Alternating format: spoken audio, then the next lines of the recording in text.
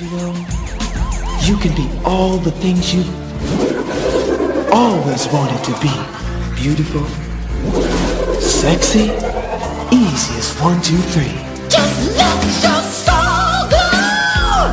Just let it shine through. Just let your soul go, baby. Feeling oh so silky smooth. Just let it shine through. Just let your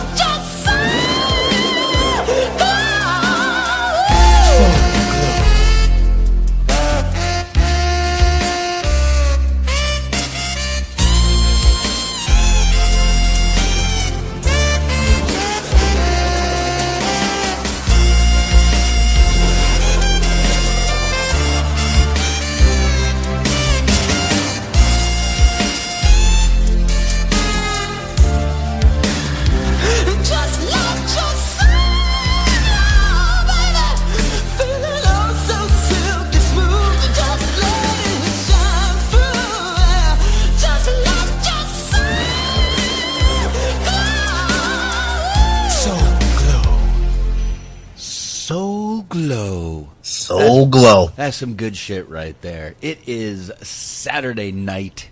A little late for the old Talkin' Movies, but this is THT, the hot tag Talkin' Movies, and we are going to be talking Coming to America. By we, I mean me, Boxman, and Anthony. What up, bro? What's going on, man? Same shit, man. Different day. Long day. Hot day. That's it's hot. It's hot. It was hot here. It was like it was actually only 85 here. Was it hotter there? Well, at least to me, because we're about 80. We're about 81, 85, that range. Oh, that ain't so bad, man. Well, that's because you're from Texas, though. Yeah. 85 is like comfortable weather for you. 85, we're out doing everything we can before it gets 95. Like, is there ever like a cold season in Texas? Oh, yeah, we have winter, ice and snow and shit, yeah.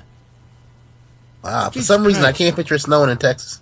Yeah, it snows, ice. The ice here gets fucking horrible for some reason. Ice. Tons and tons of fucking ice, dude. That's what we get, ice storms. Oh, that shit happened in fucking like April once. I was like, what the fuck is going on? It's April. Yeah, man, the weather here has been funky for some reason. We were getting snow in late April, rain in May. It was just, our April showers got pushed up to May. Yeah. We've actually, we had a lot of rain this week. Shitload of fucking rain this week, actually. It rained yesterday. I mean, every day I wanted to mow the fucking lawn, it was raining. And then, you wake up the next morning, the lawn's grown 5 fucking inches. Yeah. We had a week like that a couple weeks ago where it literally rained all week. Matter of fact, it was last week. Just rained every freaking day. We got it this week.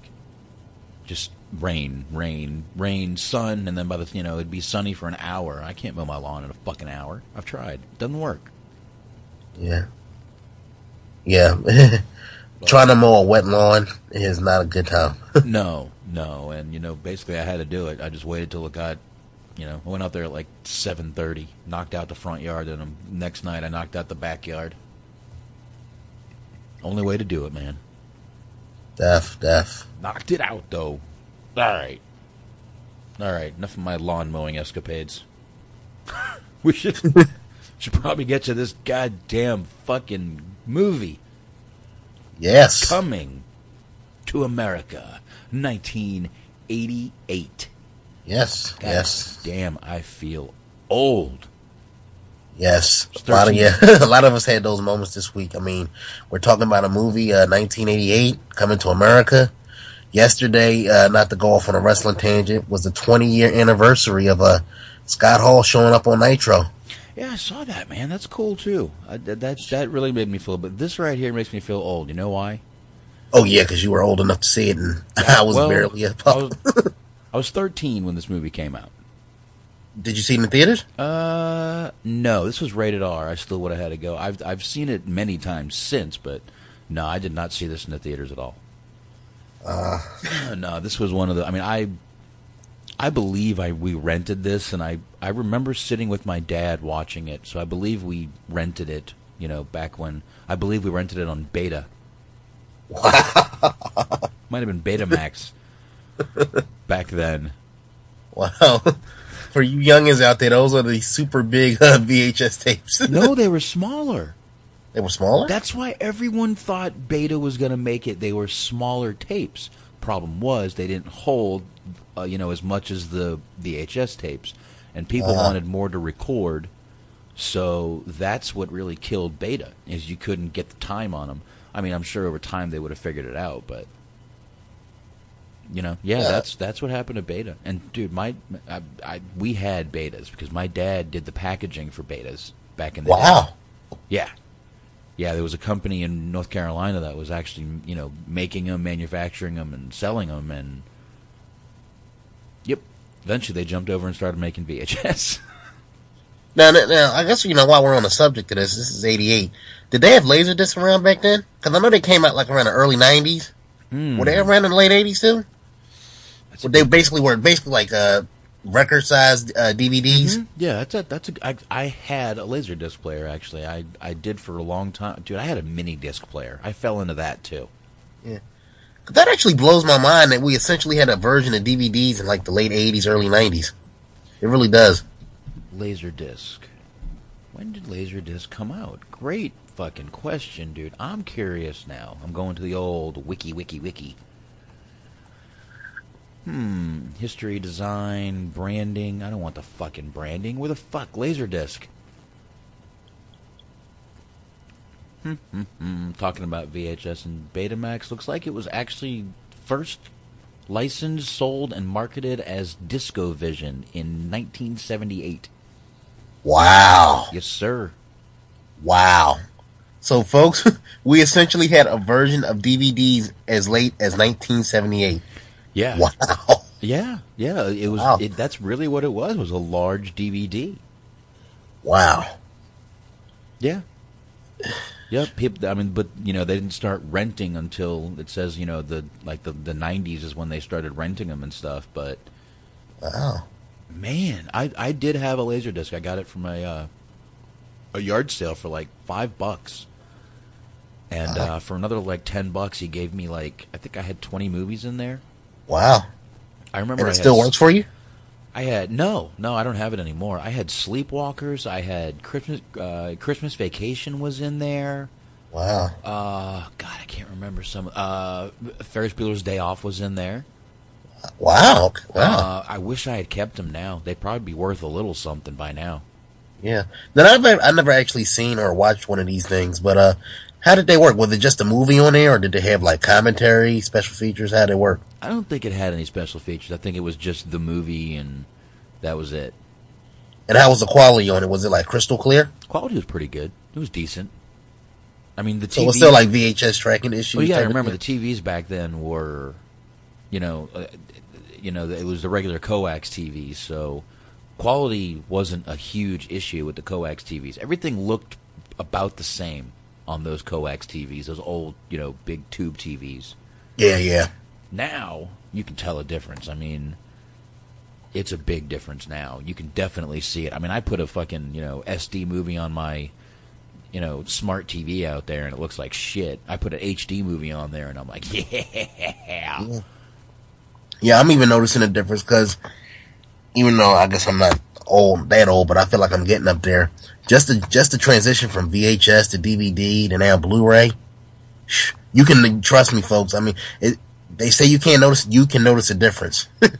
I think DVD and Blu-ray, you can definitely see a difference. Yeah. Yeah, you can. It's definitely crisper, clearer. The colors are a little more saturated. Yeah. I see. Even just playing like a standard DVD on your Blu-ray player improves the quality. Yeah. Yeah, definitely, man. It's definitely, you can see a difference now. It's the TVs, because like I said, on those old tube TVs, it was either grainy or this looks good. Yeah. There was no, this looks amazing. Yeah. And everybody remember the struggle with when you play the VHS, always had to hit that damn tracking button. Oh. Especially if it was something you watch with regularity, like with my old wrestling tapes. After a certain point, they would get onion thin. Yeah, and you would go, you would do that, and then you would, eventually you'd be recording something, and it would just be so bad that you'd miss the whole show. It was all grainy, and it'd be talking slow in parts, and you'd be like, "Oh fuck." We actually had to set VCRs to record shows. You actually had to push buttons. Yeah. Yeah, you had to get up and do it a lot of times. Yeah. Because you couldn't see those little fucking LCD displays. Yeah, and I'm not even trying to joke here, Box. You probably are familiar with this.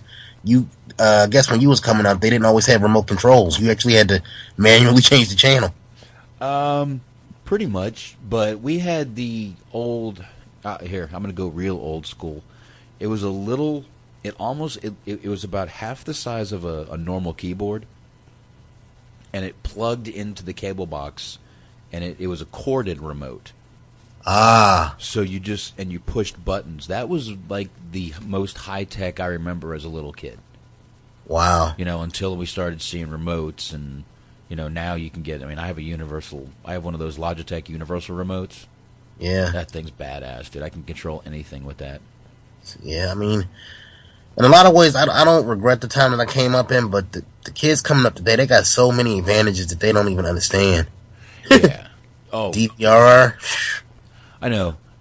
My son was freaking out because he had no internet a few weeks ago, and I'm like, you have no clue of the struggles I went through. You want me to even... do you want to know struggles? Let me talk to you about cassette tapes, okay? Cassette tapes, all right? Yeah. I would want to listen to a song. I would go play the song. They would get grinded up in the damn tape player. I would take it out. Man, I would have to wind it with my finger. God forbid it broke. I'd be sitting there like a little elf trying to put the fucker back together with goddamn Scotch fucking tape. Yeah. You want to know struggle? No internet. Wah. Man, you taking me back, man. I hadn't had many a tape ate up, man. It's like, oh yeah, I had to use sometimes I had to use a pen or a fucking needle to just retwind it. Yeah, good. I actually had to manually do that to rewind it because I didn't trust my boom box to rewind it. Otherwise you'll hear that eating up your tape. Yeah. It Milli Vanilli's your tape. Yeah. Yeah, I always found needle nose pliers were good for doing it. Yeah. Yeah. Those and popsicle sticks. This is actually making me miss Walkmans. Remember those? Hell yes, I remember those. I remember fucking, second grade jamming like Bon Jovi. Fucking Motley Crue. Yeah. Oh, I'm so old. Oh, alright. I guess we need to get to this movie before I fucking keel over. Of old age. Well, you're young at heart. There you go. We were talking about Coming to America. Eddie Murphy and his best friend in the world, Arsenio Hall. A lot of other people in this movie. Yeah. John Amos. He's been in a few movies, and he was in some TV shows. Who else was big in this one? James Earl Jones. James Earl Jones. Louis Anderson had a little part as a fry cook in this movie. Samuel L. Jackson. Samuel Jackson. I think this might have been the first actual movie he had a part in. Yep. Eric LaSalle. People might know him from ER. Oh, Jesus. Oh, you're going way off. I don't even know where you are. Well, what the hell, man? Who the hell is he? Oh, there he is. Okay. He was the Soul Glow spokesman. He was Daryl. Yeah. And believe it or not, he had a very small bit part. It was a non-speaking role. Mm-hmm. Cuba Gooding Jr. was in this movie. Yes. Now, I think I mentioned this a few weeks ago. He actually did have a speaking role, but it was so bad it was cut out of the movie. And all that was shown was him smiling, and that was it. Not one word. But he did actually have a speaking part in that movie that never came to fruition, as the kids say, I believe. Wow. Yeah. So he definitely did have a small part, but it was he did have some speaking, but according to him, it was just that bad. He was talking about it on Opie and Jimmy a few weeks ago. Yeah, Matter and of fact, it's on the Opie and Jimmy podcast if you want to go to check out the O and J podcast. cool. Right on there.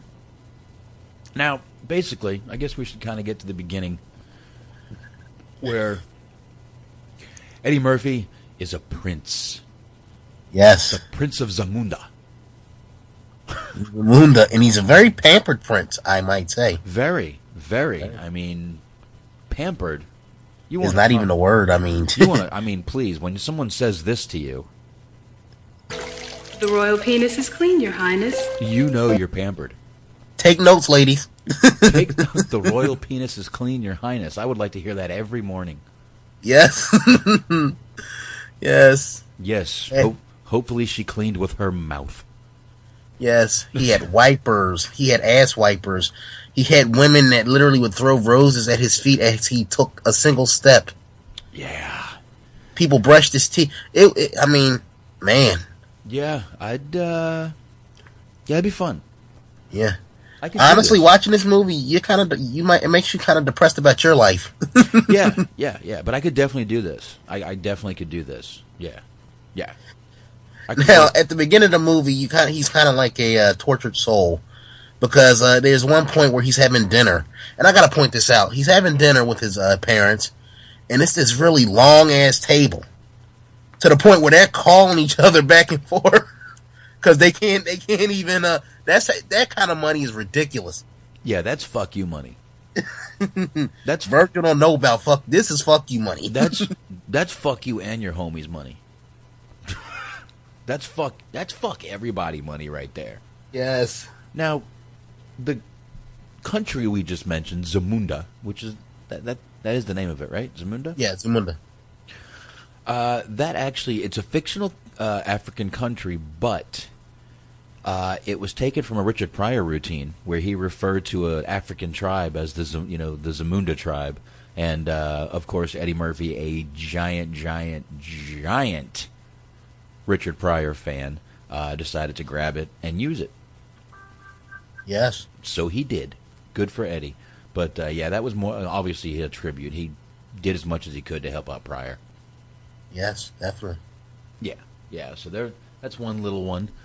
So, but he's being forced to be married.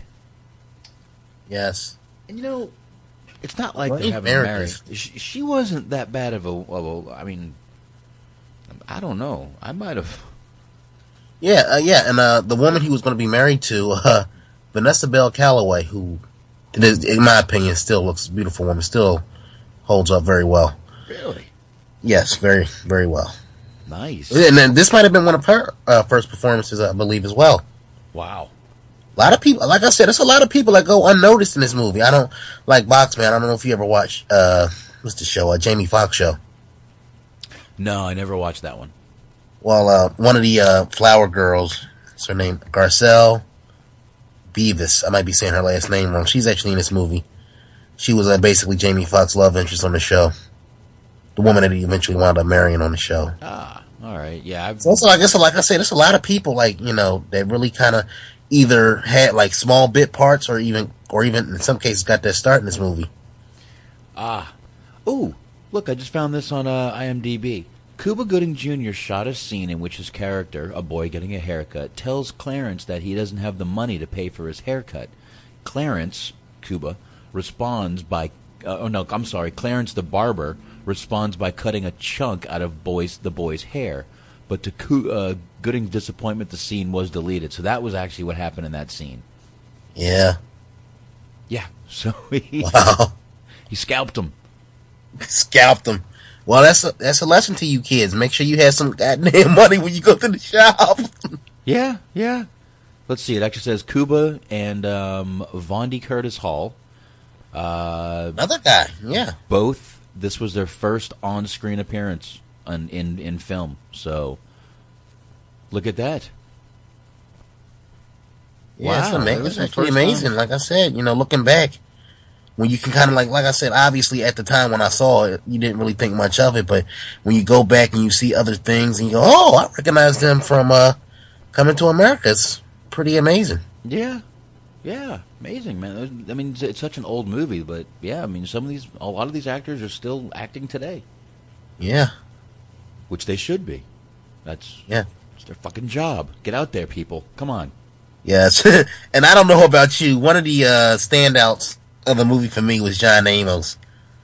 Cleo McDowell. Cleo McDowell. The owner of McDowell. There we go. Jumping ahead a little bit. By the way, yeah, so he's being forced to be married, finds out the girl he's not very interested in the girl, obviously wants to break tradition and goes to, where else? Queens, New York, Yes.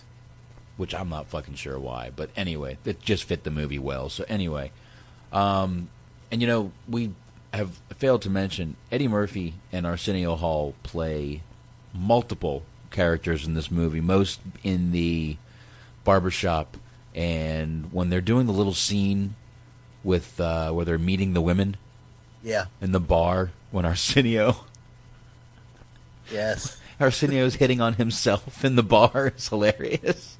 That's freaking amazing. This really was a good fucking movie, man. I enjoyed the shit out of it. I always would, and it still holds up today. Yeah, it really does. I mean, I've said it before and I'll say it again. Eddie Murphy ruled the 80s, man. Like, he made hit after hit after hit. And this might have been, I would say, probably right up there in terms of financial gain. It might have been one of his most successful movies ever. Check this stat out, Bots. This movie was made on a budget of $39 million. Yes. Worldwide, it grossed $288 million. Yeah, $752,301. Yeah, this was not a small movie. This was a big fucking movie. Big, and you know what? This was probably... How many movies had Eddie done before this? Seriously. Let me see. Let me click that old open link in a new tab button and see how many movies Eddie had done before he had done this movie. Actor. Probably about 3, 4, I want to say. see. This might have been his fourth. He had done 48 Hours, Trading Places, been on Saturday Night Live. Oh, wow, he had done a lot. Best Defense, already did Beverly Hills Cop, Golden Child, Beverly Hills Cop 2, and then Coming to America. Wow. I thought this was an earlier movie for him. Yeah. He was like, literally, he was all over. Wow. Yeah, he did a lot before this. 1, 2, Saturday Night Live I guess you could count that as a movie. 3 of them. 4, 5, 6. Yeah, he was in 7 things before this movie. And then blew up, obviously. I mean, he's been in, my God, countless. I wouldn't even bore you with how many movies he's been in and voices he's done. And, Yeah. there's a new Beverly Hills Cop coming out. Yeah. Announced. I didn't know that, but yeah, there's a Beverly Hills Cop 4 announced. He's playing Axel again. Wow. And I guess, we should, I did want to bring this up, taking some notes, like a professional. At least I'm trying to be one. You. Eddie Murphy, this movie actually reunited Eddie Murphy with John Landis. John Landis is the guy that directed him in Trading Places. And I don't know if you know about this, but there was actually some beef between them 5 years later with this movie.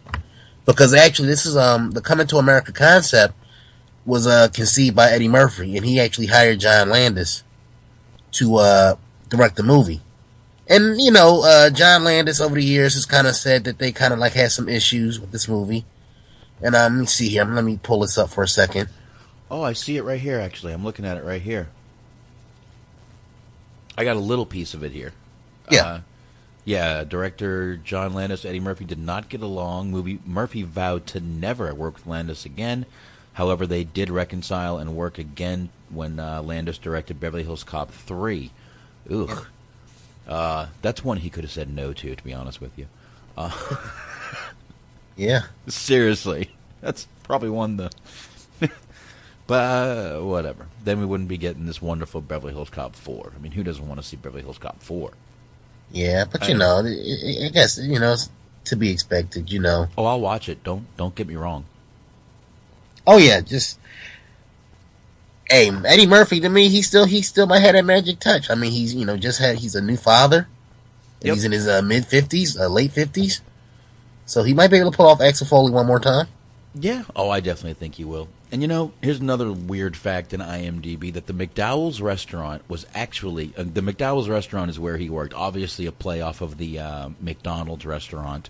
Yeah. And McDowell's was actually a Wendy's, and it was on Queens Boulevard, scheduled to be closed for renovation. Although production had approval from McDonald's corporate headquarters, they apparently didn't pass the word down to local outlets. On the day the McDowell's sign was put up, the manager of the McDonald's, a half a mile down the road, arrived with a lawyer and proceeded to take photographs while telling the set crew that they were going to be sued for everything they were worth. Yeah, so they basically had to get the word. And look, here's another little interesting fact that I found out, because I had bought the DVD the other day. They got the special features on there. That's awesome. A lot of interesting things. But I found out with the McDonald's, the scene where Samuel L. Jackson robs the bank. I know I'm jumping ahead, but when he robs the McDowell's, basically, McDonald's was cool with everything. Only thing is, when he robbed the bank, they said, don't have him put the money in a McDonald's bag. Have it be like a plain paper bag. That was like one of their only requests.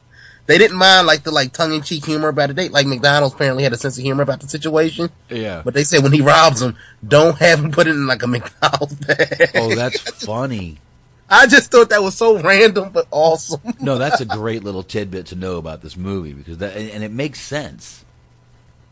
It does fucking make sense.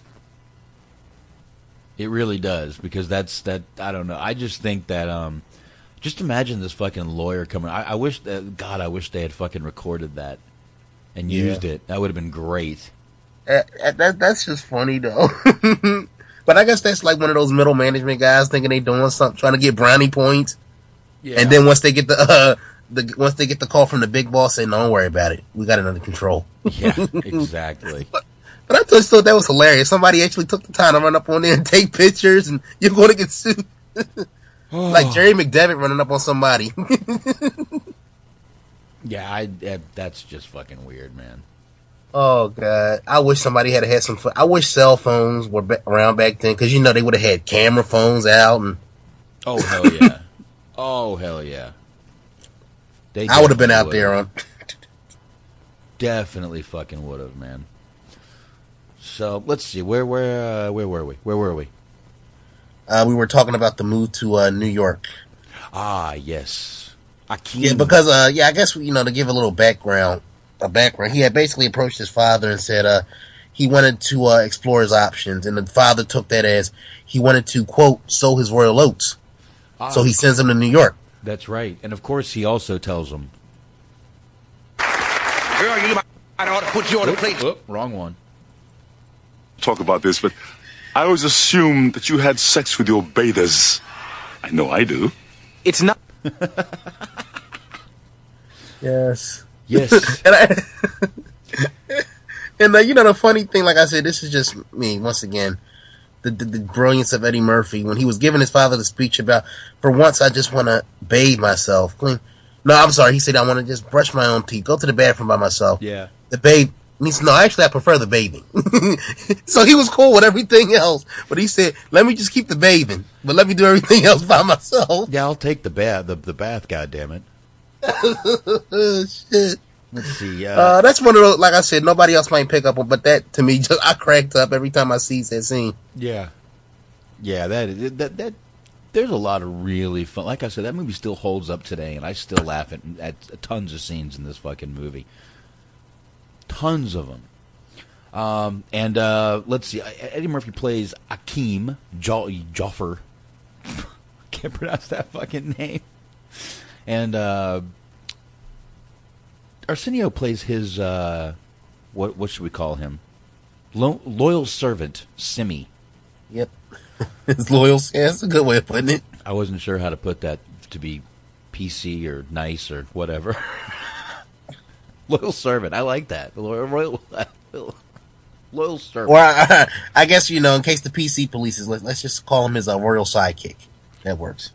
There we go. That's pretty much what he is anyway in most of Eddie's movies. Yeah, and let me see. James Earl Jones plays King Jaffer. Yeah, James Earl Jones, let's face it. James Earl Jones is amazing in any movie he's in.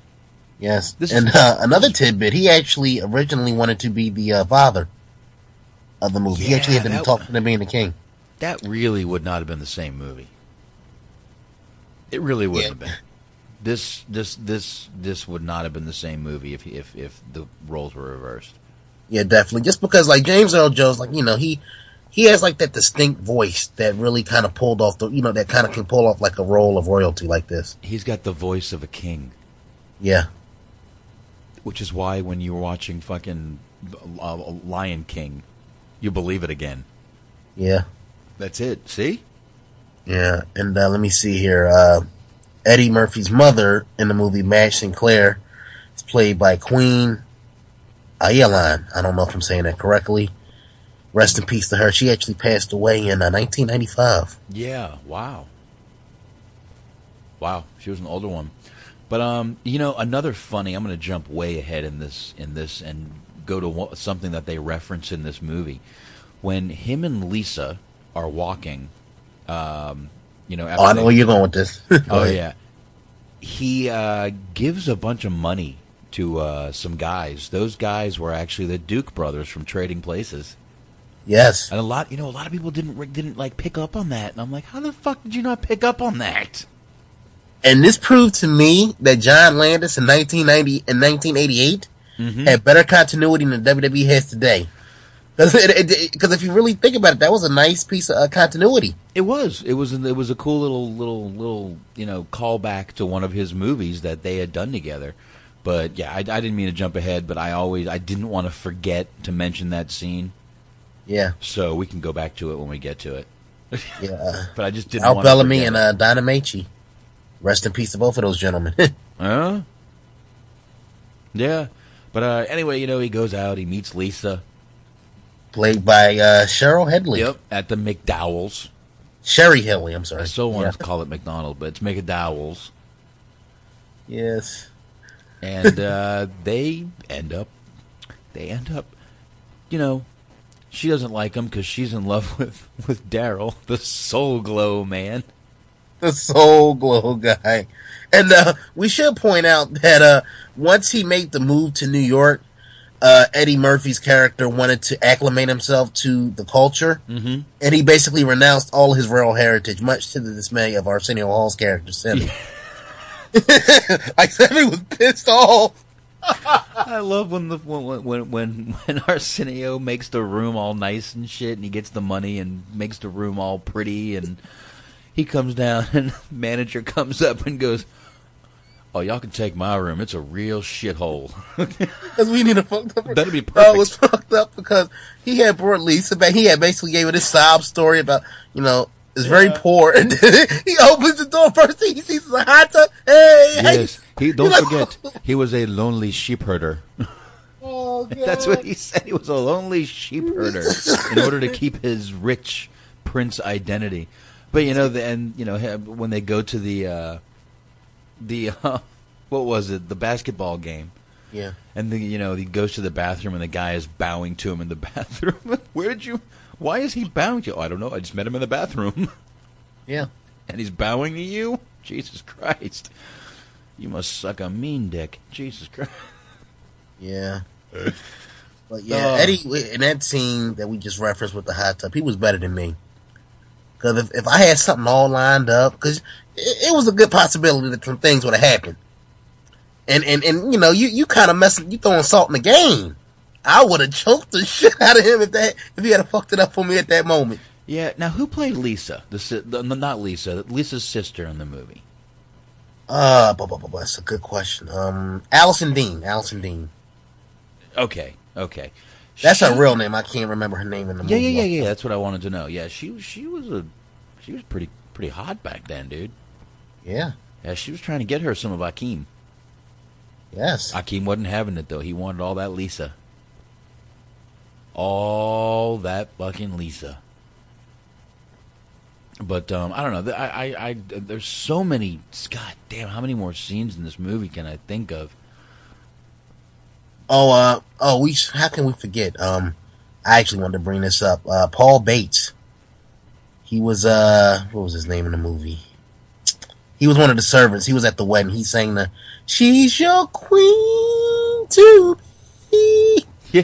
Sing it, and actually, that's how he got his part. That was not actually a line that was written in the original script. Mm-hmm. When he did his audition, he improvised that line. Wow. So then that's what they say. Hey, you got the part, and because if you really think about it, it's a small part, but it's like it made the scene. He took like a little indiscriminate part and made it special. It made it unique. So here's something. That's awesome. Here's something.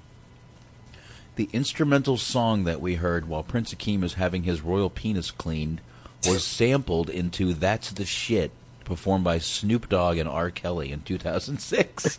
That's awesome. Oh, Snoop Dogg's a bad motherfucker, dude. I love him. Yeah. That's awesome. Oh, God. That's funny. And Jesus Christ, Louis Anderson's character, Maurice, has a monologue at the McDowell's restaurant, that the one about the manager stuff, later be referenced in a 2005 song, Gold Digger, from Kanye West. That's, wow. Man, there's a lot of fucking people that were turning this movie into getting some samples off of it. Yeah, and I guess, let me see. Another interesting factoid about this flick. It was the subject of a 1990 lawsuit. I don't know if you know about this one. No, please enlighten me on that. Okay, the film was the subject of the Buchwald versus Paramount civil suit, which was the humorist Art Buchwald filed in 1990 against the film's producers on the grounds that the film's idea was stolen from his 1982 script treatment about a rich, despotic African who comes to America for a state visit. Paramount had optioned the treatment from Buchwald, and John Landis was attached as director and Eddie Murphy as the lead. But after 2 years of development hell, Paramount abandoned the project in March 1985. In 1987, Paramount began working on Coming to America based on a story by Eddie Murphy. Buchwald won the breach of contract action, and the court ordered monetary damages. The parties later settled the case out of court prior to an appeal going to trial. Landis said Buchwald's case was without merit, going on to state, and this is a direct quote from John Landis, "I preface this by saying that I don't know Art Buchwald, and I have nothing against him. I should point out that for all of the media attention to that case, no one ever mentions Barry Ballstein and David Sheffield, the men who actually wrote the script. Every movie I have been involved with that was a big hit had people suing the studio saying it was their idea. We live in a very litigious society. Mind you, this was in the early 90s. Go figure. We've come far." People say that their lawsuit had no merit, yet it says they settled out of court. Yeah, you know it. To continue this quick quote, he says, "You can sue anybody for anything here. It received much press attention because it was Art Buchwald. He is an old East Coast media darling. The other lawsuits came from less famous people. I remember on Animal House there were 4 or 5 lawsuits, and Universal just settled them, as that was cheaper than fighting and even prevailing.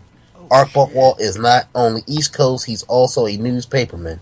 The press is going to take his side. The irony of that case is that the only people that his lawsuit benefited were Eddie Murphy and me because they forced Paramount to open their books." Shit, Art Buchwald was a fucking internet darling back then, huh? Wow. He was Daniel Bryan back in the day. But that was a nice pickup right there. The case had no merit, but they had to settle out of court.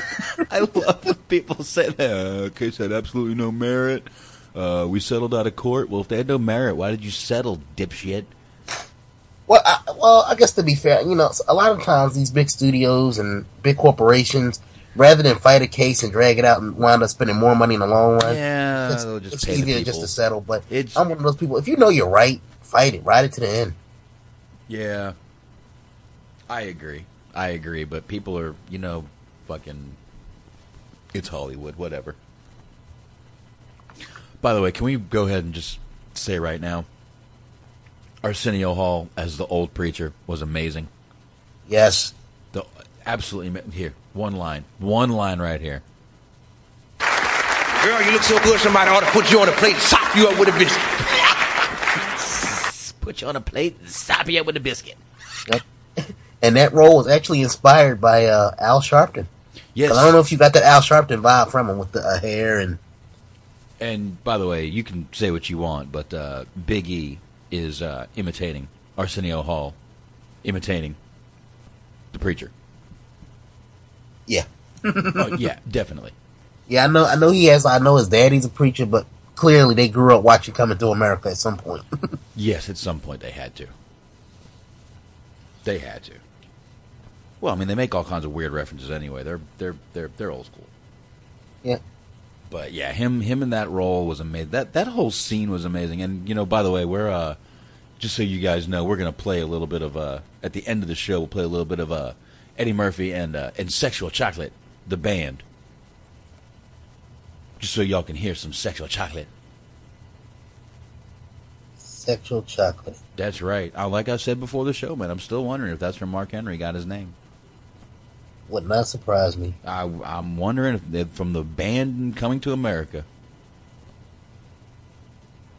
That I don't know. He might have, he might not. I could see it. I mean, Jesus Christ, Booker T got his fucking catchphrase from the Warriors movie. Yeah. Yeah. Oh. Oh, excuse me. God bless you. I was trying to mute, couldn't get to it in time. It's no problem. Thank you. Here's another random factoid about the flick. Paramount canceled press screenings of the film after initial negative reactions to a press screening in New York. In New York? Bro, New York loves movies about that. Hey, it's fucking New York. Yeah. Maybe because they went to Jamaica? New York don't like Jamaica. Maybe. And I mean Jamaica, New York. I don't mean Jamaica, Jamaica. All right, I guess we should get back to this movie. We were talking about Samuel L. Jackson. I actually have the clip of that part he was in. Oh, yes, we have to play that classic scene. Classic scene, sampled by Eazy-E back in the day on the song Nobody Move, by the way. If you remember that song. Yes. He did sample this part. Anybody move, I'll blow your fucking head off. What are you looking at, buddy? And then Eddie Murphy and Arsenio take that motherfucker out. That was a great part. That whole part was fucking awesome. Yes. That whole part. You got a glimpse into the future of what's to come with Samuel L. Jackson, because clearly he has not cleaned up his language much since then. Clearly motherfucker became part of his trademark repertoire. Because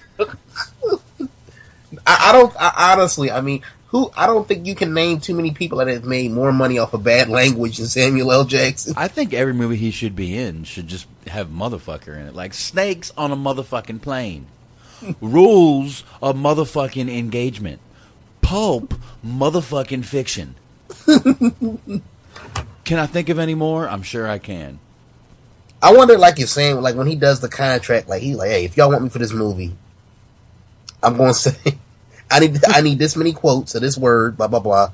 And this is how much money I need to make. Triple. I wonder if like they kind of like put that in the contract. Okay, Sam, we're going to need you to say this at least 78 times.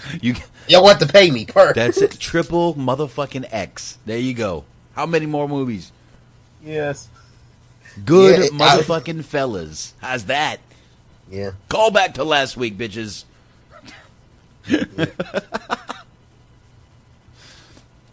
The more movies we do, we're gonna realize something. Samuel L. Jackson is in every fucking movie. Yes. And if we start going to the 90s, we're gonna realize something else from like 88 to like 95. Yeah. Bill Paxton was in every movie also. Yeah, you're right. Yeah. I mean, from Weird Science to Twister, Tombstone. I mean, trust me, you're going to be like, oh my God, he was in everything, wasn't he? Yes, he was. Him and Helen Hunt were in every fucking movie back then. Yeah. Where's Helen Hunt now? I don't know. Probably with Bill Paxton. Oh, all right. Where were we? Jumping around everywhere, weren't we? Yeah. But yeah, like I guess in doing some research for the movie, in addition to like the casting and the people like you said that got their start in this movie or had like little bit parts that went on to bigger things, lawsuits. I really was surprised at how much controversy was surrounding the movie in terms of, like I said, the lawsuit I mentioned and Paramount canceling screenings because of I guess it got initially bad reviews. I'm like, wow, this movie, like I said, is really full of surprises, and including, I don't know if you knew this, the set designs for Zamunda and the whole African tribe and the gear. Mm-hmm. The designer, I wish I could think of the woman's name. She's actually like a Jewish woman from New York. It's John Landis' wife. Oh fuck! So and she basically said she did a lot of reading and a lot of research because she didn't want to be culturally insensitive. So even back then, people were being PC about certain things. Eddie, would you mind wearing the tiger print? I think it looks wonderful on you. Oy vey, you look great. Oh god! I mean, that's one of those little factoids that just kind of like blew my mind. I wonder how she felt about Eddie playing the Jewish guy in the in the barbershop. Oh god! Hey, that's another one. Yeah, that honestly blew my mind, man. I thought that was you know, I was telling you before we went on air that he may not be the very best impressionist, but he's up there because whenever Eddie Murphy plays a different character, he really kind of throws himself into the character. Because you know, a lot of times, whether it's Martin or some people that played like multiple characters, they basically are playing themselves in makeup. There really isn't too much difference. Yeah. But like with this Jewish character that Eddie Murphy, I honestly, when I first saw this movie, I thought that was a complete, honest to God, real person. Yeah, you know, I don't know, man. I see a lot of these actors playing, you know, women, and sometimes I think it's just an excuse for them to wear women's clothes and not get fucked with for it. But maybe I'm wrong. But sometimes I think they're just trying to get away with some shit. So maybe, I don't know, man. But you know, one of the best scenes in this movie is that Cassius Clay clip where Eddie and Arsenio and, you know, what's his Cuba Gooding Jr.'s in there for this scene. You want to play this scene real quick? Sure. I think it's only. Let me check here. I've got one that's 112, one that's 132. Let me take this one from 4 years ago. Pound for pound, Sugar Ray Robinson, the greatest fighter ever Here we lived. go. Oh, come on, man. What about the Brown Book? Oh, Great boxer. You damn right. I suppose nobody in here ever heard of Cassius Clay. We got a point. Cassius Clay was a bad motherfucker. Hey, I ain't saying Clay ain't bad. I'm just saying I stopped liking Cassius Clay once he changed his name to Muhammad Ali. What kind of shit is that? Wait a second. A man has the right to change his name to whatever he wants to change it to. And if a man wants to be called Muhammad Ali, God damn it, this is a free country. You should respect his wishes and call the man Muhammad Ali. His mama named him Clay. I'm gonna call him Clay. Mama named him Clay. I say Clay. Get out of here. That's right. He gonna always be Clay to me. I don't give a fuck what he changed name to. He is Clay. He Clay to me. I say Clay. Well, then you're a putz. The three of you. 3 putzes. You should change the name outside from Mighty Sharp to the 3 putzes. Now, I do want to point out real quick, I heard a hint of Bruno Sammartino in that little impersonation he was doing there. Oh, the Jewish guy? Yeah, had a little Bruno in there. You know, he brings that impression back in Distinguished the Distinguished Gentleman. Oh yeah. I don't know if you've seen or liked that movie. Yeah, I've seen. Yeah, that's pretty underrated. That's up there as one of my greater movies. I really like that movie with him. That's a really fucking good movie. Yeah, he brings that impression back once or twice in that movie. So, yeah, that's great. That whole scene is just great. You could really probably walk into most barbershops and hear that conversation going on. Yeah, definitely. I like that one. That was hilarious. Oh, let's see. I got some of. Oh, hold on here. All right, hold on here. Give me 1 sec. Sure. Let me find this for him. You need to find a black marker. I don't have one in close it. Here. Take that. Thanks, buddy. Oh, boy. I do not even want to know what he is creating. Is it a masterpiece? I don't even want to know what he's building. Every time I go out, he builds weapons. Weird weapons. Too much Minecraft. That's all the kid thinks about. Anyway, sorry about that little... No problem. Little interruption, but, you know, I got kids. What can I do? God damn it. Make me drop shit. Okay, there we go. All right, now... Where were we? Now I'm all flustered. We were talking about the barbershop scene. Oh, yeah, the catches. Like I said, you could probably walk into most barbershops and hear somebody talking about that shit. That's some funny shit. Definitely. That is some funny shit. You know, well, it's just... And that's, by the way, the scene where Cuba Gooding Jr. is in there. And it's always funny to me that when Eddie Murphy is cutting Cuba Gooding Jr.'s hair, he's about 6 inches above his head. Just the scissors are going. Yeah. Never fucking says a word.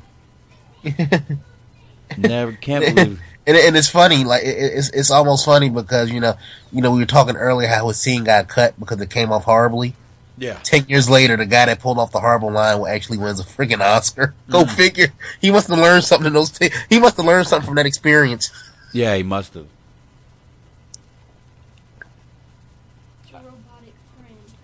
Oh, it's his robotic. Okay. Thank you. All right. Yeah, I probably shouldn't have given him the marker.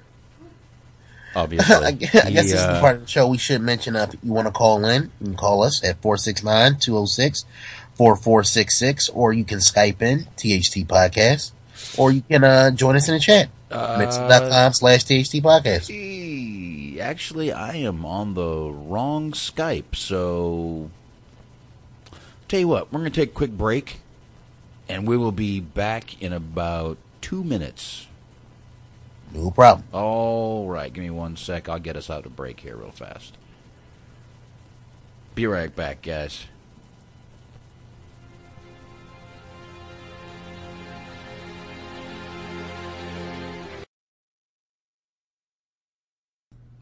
All right, and we're back.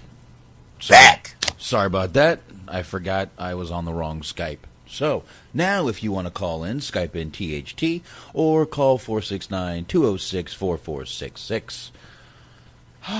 Sorry about that. Okay. Now, Anthony, you were saying. A theme throughout the movie, Eddie Murphy's character works for the McDowells. Mm-hmm. And obviously he develops a crush on his daughter, Lisa. But Lisa's involved with the Soul Glow plant. And the father, I won't say he didn't like Eddie Murphy's character, but he kind of treats him like the help. He kind of treats him like a non-entity. Until he finds out that he's a prince. Who, in his word, the man has his own money. That's one of my favorite. Literally. He's on the money. Yes, and it looks like we have a call. We got hey, Doug, what's going on, man? Hey, guys, how you doing? Oh, we're doing, man. We what's going on, Doug? A little later than usual today, but I had some issues I had to handle, so. But I'll tell you, I'm glad that you guys are doing one of the Eddie Murphy movies, because I'll tell you, for the longest time, going through the 80s and, when Eddie Murphy actually had good movies, this and especially like the Beverly Hills Cop movies, these were being played a lot in my house. Mm-hmm. Yeah. Like, my dad was a huge Eddie Murphy fan. Mm-hmm. Right. And it got to the point where, like, certain movies, I don't know if Coming to America was one of the movies, but there were certain lines in certain Eddie Murphy movies that my dad knew by heart. He had to have some Trading Places in there. Yeah, well, Trading Places is another one that, we watched constantly when I was a kid. I love that movie. I do. That's where I've got like 3 clips on here from that movie. Yeah. Yeah. I mean, that you was crying like a pussy comes directly from Trading Places. directly from that movie where he was in prison. That whole scene, I love that whole movie, man. Well, you know what? We're going to have to do that one night too, because that movie's amazing. Yeah, that's definitely on the itinerary. I mean, like I said, man, there's so many. Eddie Murphy to me in the 80s, early 90s, I'll give him up to like the early to mid 90s was, to me, the king of comedy in terms of like movies, man. He can't do no wrong in my eyes. He would, and you know what? You can't blame the guy. He got a contract with Disney. Disney wants you to keep, obviously, your nose clean. Yeah, but I mean, I wouldn't say the movies he's making now are absolutely, total shit. They're not great. They're not what he used to make. But shit, we got a fucking another Beverly Hills Cop coming out. What more do you want from the guy? I don't know. I am an Eddie Murphy fan. I even like Metro, that movie he did with Michael Rappaport. Yeah, I liked it. I like that movie. I mean, there's movies of it. I mean, and let's not forget, the guy probably made a hell of a living off those Shrek movies, dude. Oh shit! I mean, God, let's be. I mean, honestly, one Shrek movie is probably equal 3 or 4 Eddie Murphy movies from the 80s. Yeah. One Shrek movie. Absolutely, money wise, oh dude, yeah. he's yeah. You know what? You tell him he's fucking doing shitty movies, he's laughing all the way to the fucking bank. When he looks at his account, he don't care how shitty it is. Yeah, if you bitching to Eddie Murphy, you know what he gonna hit you with? I'm sorry, I used to do that a lot as a kid to laugh. If you guys ever review the Beverly Hills Cop movies, I swear to God, I can, just like my dad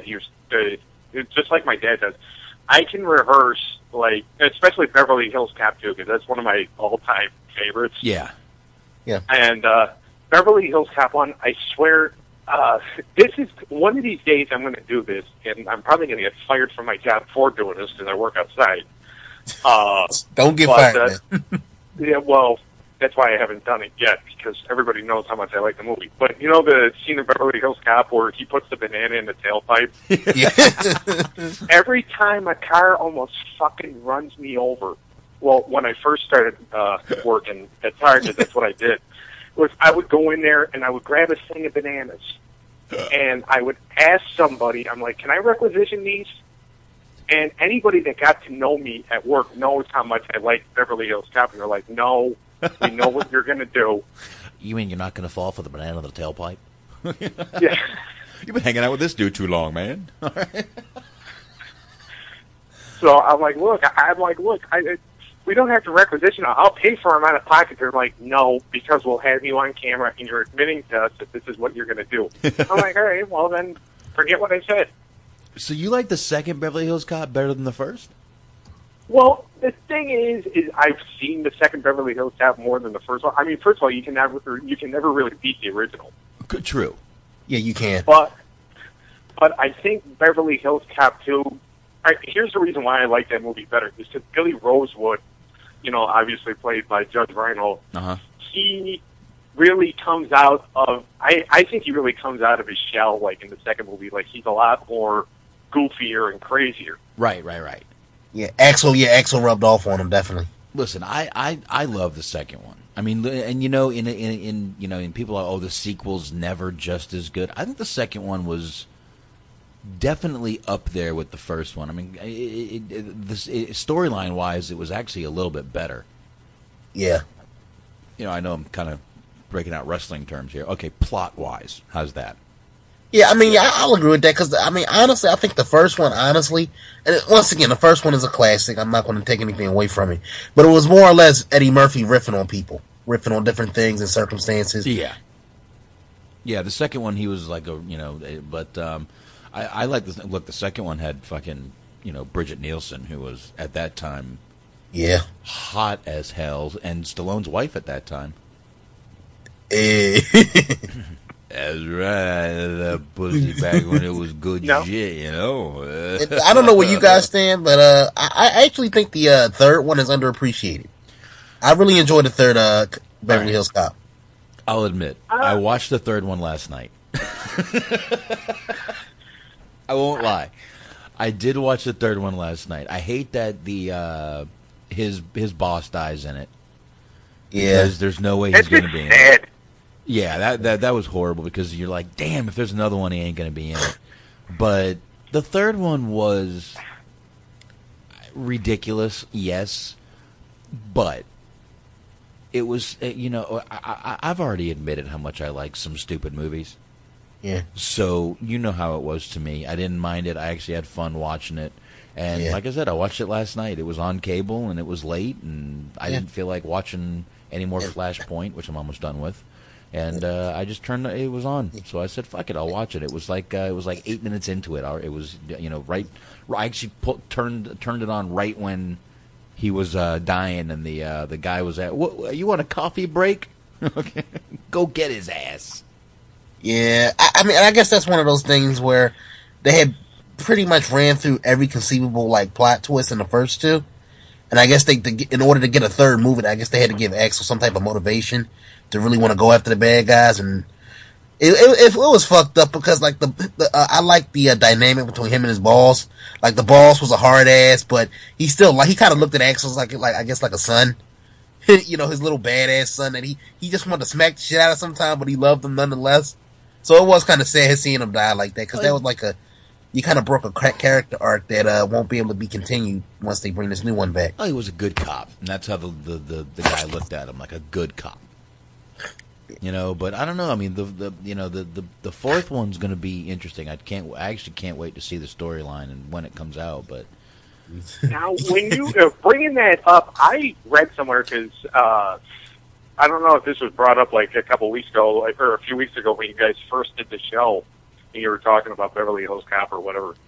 But I looked up Beverly Hills Cop 4, and it said that it was supposed to come out this year, but it got pulled from the release thing or whatever. Mm-hmm. Like they said for some reason, and they don't know when it's going to be released. Uh-oh. So the thing is, obviously, it's Beverly Hills Cop. It's, movies that, I grew up watching just because, my dad was a huge fan. And then, I became a huge fan of it. I don't know about a fourth one, though. I think it's got to me, it's almost like it's like 20 years too late. Yeah. I mean, I'll watch it when it comes out, but. No, and I definitely understand it. It is pretty late, but in a time right now where they're either look, let's be, I'm going to be 100% honest here. Let's be thankful they're not just going to remake Beverly Hills Cop 1 with like Jamie Foxx or something. Oh, yeah. You know what I mean? I would rather have a Beverly Hills Cop 4 than a new Beverly Hills Cop. Where they basically try to revamp it. Right, yeah. and you know what? That's probably, it would either be him or fucking Tracy Morgan that played it. Yeah, Tracy Morgan would actually be good. It's not the same. I can't lie. I'd like Tracy Morgan. It's just not the same. It would be like trying to redo. It'd be like trying to redo Die Hard with freaking Ben Affleck playing Bruce Willis. Yeah, I mean, let's face it. The only movies you can really put new people in is the Bond movies. Yeah, and no one really gives a. They've been around so long that. Yeah, it's when you switch Bonds, you don't even mind anymore. But yeah, for this one right here, this is such a classic. I mean, iconic. This movie was so big. There was a song called Axel F. Yes. What was that guy's? Harold of Faltermeyer or Faltermeyer or Fickmeyer. I don't even know what his fucking name was. Harold something made that song. The guy had a fucking song made after a character in a movie. When have you ever heard another song made after a character in a movie? Yeah. Ever. And it's iconic. Everybody knows that. Yeah, holy shit, I was right. Faltermeyer. Harold Faltermeyer. Yeah, God, I mean, Hollywood just kind of like, if you can't get the original, then don't even bother. Like, Jesus Christ. I hope it's not true, but I hear a rumor, this is slightly off topic, but right before he passed away, Robin Williams was working on Mrs. Doubtfire 2. Now, word around the campfire is that they're going to continue on with the movie, but they're going to recast it, which is complete horse shit. I just had to get that little rant out the way. No, fucking horse shit. You cannot mess with that. No, don't. Please don't mess with that. And you know what? No, you can't. There's a lot of, they're making a lot of movies now that they shouldn't be messing with, especially right now. You know, and I hate to do it, but I'm going to bring up The Honeymooners. Yeah, I mean, yeah, I'm right there with you. I know, and you know, I'm not trying to be, you know, I know they made The Honeymooners and they brought a bunch. No, that's not. It didn't need to be remade into a movie. Number one. Yeah, I don't care. Yeah, it's just. and really, that's the main point. It just didn't need to be remade into a movie. But I mean, dude, they redid the Vacation movies, and I haven't seen the new one, but it's on my DVR. Yeah. Has anyone seen the new Vacation? The new? No. I refuse to watch it. You know, I'm kind of there with you, and then I'm like, you know, I'm going to break down and watch it. It might be funny. I like that guy. That's the guy from Jesus Christ. He was in that. He was in Eastbound and Down. He was in The Millers. God damn it! Who? He's Will Ferrell's buddy. Jason Sudeikis. Is that his name? That's the guy from We're the Millers. Okay, yeah. And, you know, I can't bring myself to watch it, but I kind of want to check it out. Look, do you know how long it took me to watch the new Footloose? And then someone said, dude, that's Juliana Hough. And I went, oh, she is this fucking hottest girl on the planet. I will watch for that. So I watched for that. And, you know, it wasn't horrible. It wasn't great. What was the other movie that I just watched a while ago that was a remake? I can't even fucking think of it. This is what I mean. I can't think of fucking things from fucking 2 weeks ago, but I remember Harold Faltermeyer from fucking 1988. That's the way I am with this stupid wrestling facts that I remember. You guys know that. Exactly. I can't remember something. I was at work today, and somebody asked me to do something, and after like 3 minutes, I just fucking forgot. I clocked out, and I went home, and my supervisor's like, you know, you were supposed to bring me something. I'm like, whoops. I can't fucking remember. It's been like 3 minutes. Yeah, exactly. I mean, I can't remember. You know, we did the show on Wednesday, and I don't know what the fuck happened on Raw, but yeah, you know, Bobby Anthem in the chat likes the Vacation movie. If you're listening, Bobby, call in, put it over to us. Maybe we can review it for the. Oh, good. At least someone liked the movie. I mean, you know, I don't know, and I really wish I could think of the goddamn movie I just watched. When I watched it, I was like so disappointed in it. Now wait a minute, I haven't seen it, but with the Vacation movie, wasn't the lead guy in the Hangover flicks, the dentist? God damn it! Hold on a fucking minute. That's Ed Helms, and I think it was him and not Jason Sudeikis or I swear to God. Thank you, Doug. I couldn't remember his name, but I know he's been in a few things. Yeah, I actually like him. He's pretty underrated in terms of like. I have to disagree with you right there. I didn't watch the movie just because I don't like the guy. Something personal. It's just for some reason, like he just bothered me in The Hangover, and that guy also was in We're the Millers. So he played the main drug dealer or whatever. All but right. he just bugs me, and so when my aunt and my brother went to the theater to watch to see the Vacation movie, I'm like, you know what? You guys go ahead. I think I have to work. I don't even know if I had to work that day. I just know I didn't want to go. Yeah. All right. Yeah, I mean the new. All right, who are we talking about before, Anthony? Who are you asking about the? Well, I think Doug said his name is Ed Helms. Ed Helms. There we go. He's been in what movie were you asking about? I thought he was in a new Vacation movie. He was in the new Vacation. Good. He played Rusty, right? He played Rusty. I didn't know that Chevy Chase and Beverly D'Angelo are in the new Vacation as Clark and Ellen, so I'll check it out, man. There's no reason I don't know. Maybe I'll even watch it tonight after the show's over. I've got it. I just it's so hard for me sometimes to watch these movies, and then I watch them and I'm like, oh, I'm so disappointed. And I was actually doing a Google search, and that guy you guys mentioned, Jason Sudeikis, he says he is constantly mistaken for Ed Helms. Oh, poor guy. Oh, shit. Poor guy. Oh, and here we go. Bobby is calling right now, adding him to the call. Bobby! What's happening, fellas? What's going on, Bobby? What's going on, man? So you seen and enjoyed the new Vacation, huh? I did. I was skeptical, but but actually my kid's mom grabbed the movie and she came over with it and wanted to watch it, and I'm like, all right. I mean, it was kind of twofold. I really didn't feel like spending time with her, number one. Number two, you know, I wasn't aware that the movie was out, and when I heard it was out, I thought it was a remake.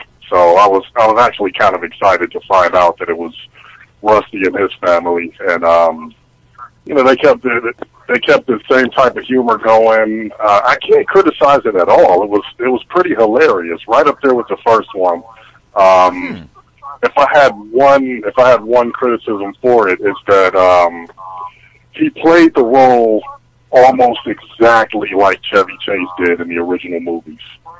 If you close your eyes and just listen to the movie, you would swear that it was Chevy Chase from the original Vacation movies. Huh.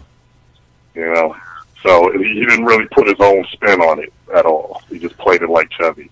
You know? Yeah, which, you know, but sometimes I don't blame the actor for that. They're told kind of how to play it, what to do, how to do the things. So you can't always blame the actor, but I don't know. I mean, you know, all right, now here's what I'm going to do. I'm going to watch this. And if I don't like it, I'm tearing you apart on Wednesday, bro. You know what, though? So you can do that because you said that you actually enjoy Soul Plane, and I cannot get behind you on that one at all. That movie, that was an absolute dumpster fire, and I don't know how you don't. I don't know how you can't see it. I haven't seen Soul Plane in a long time, but I saw it like when I was a teenager, and I guess, like I said, I was a different person then, and my humor. Listen.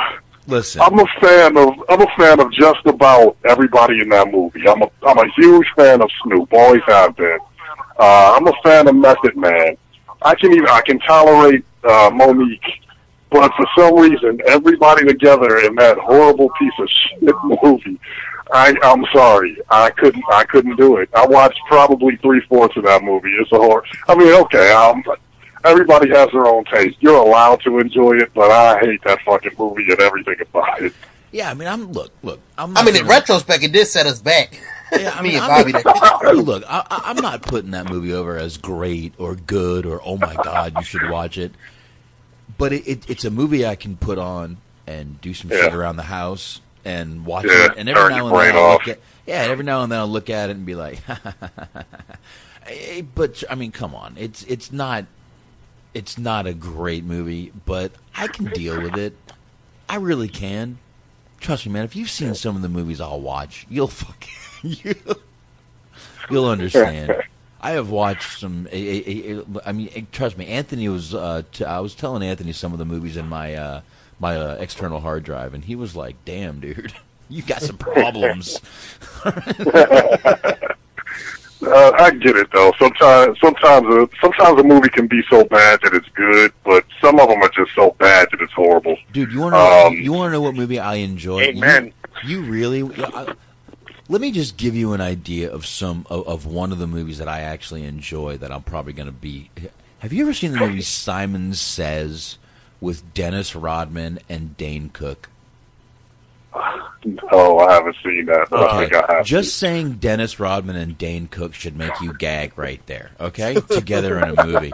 But I'll watch this fucking movie. Why? I don't fucking know. There's something wrong with me.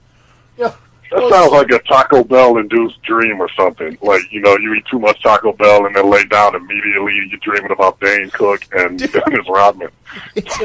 Dude, even let me put it this way. John Panette, if you remember him, was in this movie. The old, the big overweight comedian. You've been here for an hour. You go now.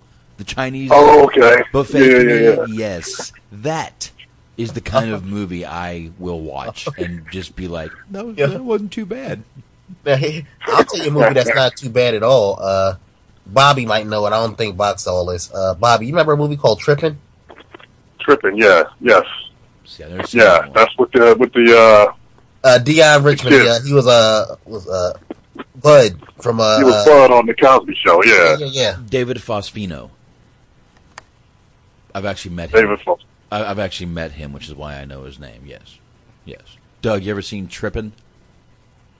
No, I have not. I've never even heard of it. All right, so it's 2 and 2 because I've never seen or heard of it either. Perfect. All right. It's actually a good movie. Look it up. It's actually a very, very underrated movie, in my opinion. Tripping? It's just a stupid movie, kind of like a teen movie, sort of. So a little raunchy, you know. 2003?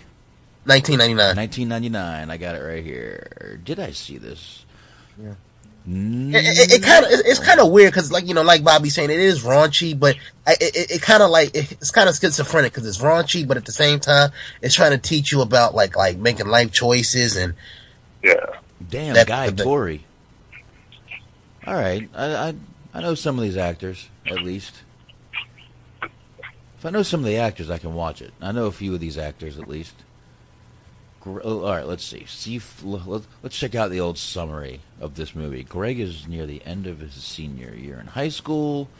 Go to the prom. I'm trying not to ruin it for anyone who hasn't seen it like me, but I'm going to read the summary. Mom wants to apply him to colleges. All right, this seems like the usual teenage movie. Yeah, that's what it is. Coming of age, you know, there's some tips in it here and there. All right, so I can pretty much watch Can't Hardly Wait and get the same thing? Is what you're saying? With an African-American twist to it. Okay. Yeah, there you go. I mean, that's the best way to put it. Okay, so this is the Black Can't Hardly Wait. I got you. Okay. I got you. And there's a lot of weed references, so you might like that part. You might appreciate that part of it. Oh, well, that's, there you go. See, that's one of the reasons right there to like Soul Plane. Tons of weed reference. Come on, Snoop Dogg's in it, goddammit. How high was better? Look, y'all must not smoke enough weed. That's all I gotta say. How high was I don't smoke at all. Maybe that's the problem. That's the problem. See, I can get high and watch anything, man. Trust me, bro. Look, like I said, if I went through I was going through my DVR a few weeks ago, if you remember, and that was some crazy shit. I didn't even go. There's some movies I just couldn't even bring myself to mention on my DVR that I skipped over. Put it that way. I want to know. Just rattle off a couple off a memory box. I can't even remember some of them. I think. Boys Club. That was one. What? Was it Billionaire Boys Club? I still gotta watch that with Judd Billionaire Nelson. Boys Club is an amazing fucking old Judd. I'm telling you, that movie, no one I ever ask has seen it. One night we're going to do obscure Judd Nelson movies, and we're going to do Billionaire Boys Club and Making the Grade and From the Hip. I bet no one's heard. I'm down for that, man, because Judd Nelson, to me, he's criminally underrated. I agree. I completely agree. And these three movies, like I said, Making the Grade, I've talked about. It's got him, and it's got Gordon Jump from WKRP in Cincinnati, and Andrew Dice Clay, if that tells you anything about the movie. If that tells you anything about the movie at all. From the Hip. Have you ever seen From the Hip? I haven't seen it. David Alan Grier is in this movie. And Judd Nelson. And John Hurt. I don't know if anyone knows who John Hurt is. Alien. Wasn't he the dad in Home Alone? Is he in Home Alone? John, is it Herd? I think H-E-R-D? Oh, I can't remember. Isn't it H-E-R-D or something? I think he's John the dad Hurt in Home Alone. Give me a sec. Let me pop this bad boy up on IMDb From the Hip. But it's I know he was in Alien, and he was actually in the end of Spaceballs. Damn, I ain't heard that movie in a while. I watched that the other day. That's always on. Oh yeah. So wait a minute. I hope we can all agree that one of the funniest series of movies was the Police Academy movies, right? Police Academy started strong. Up to a point. Yeah, like the first, they kind of it petered out towards the end, but the first, at least for me, first 4 of them was nice. The first 3, I would say. Okay, it's actually John Hurt, spelled like Hurt, H-U-R-T, like ouch, I got hurt. Okay. So let's see. He played a guy. That movie is amazing. John Hurt's been in, trust me, he's been in a ton of fucking movies. Let me see what movie you guys would have heard of here. My God, I'm going back to Spaceballs, From the Hip.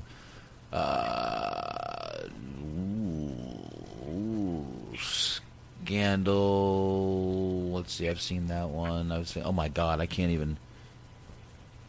Oh my God, this guy's been in too many fucking movies for me to even go through. He was in a Hellboy in 2004. Yeah.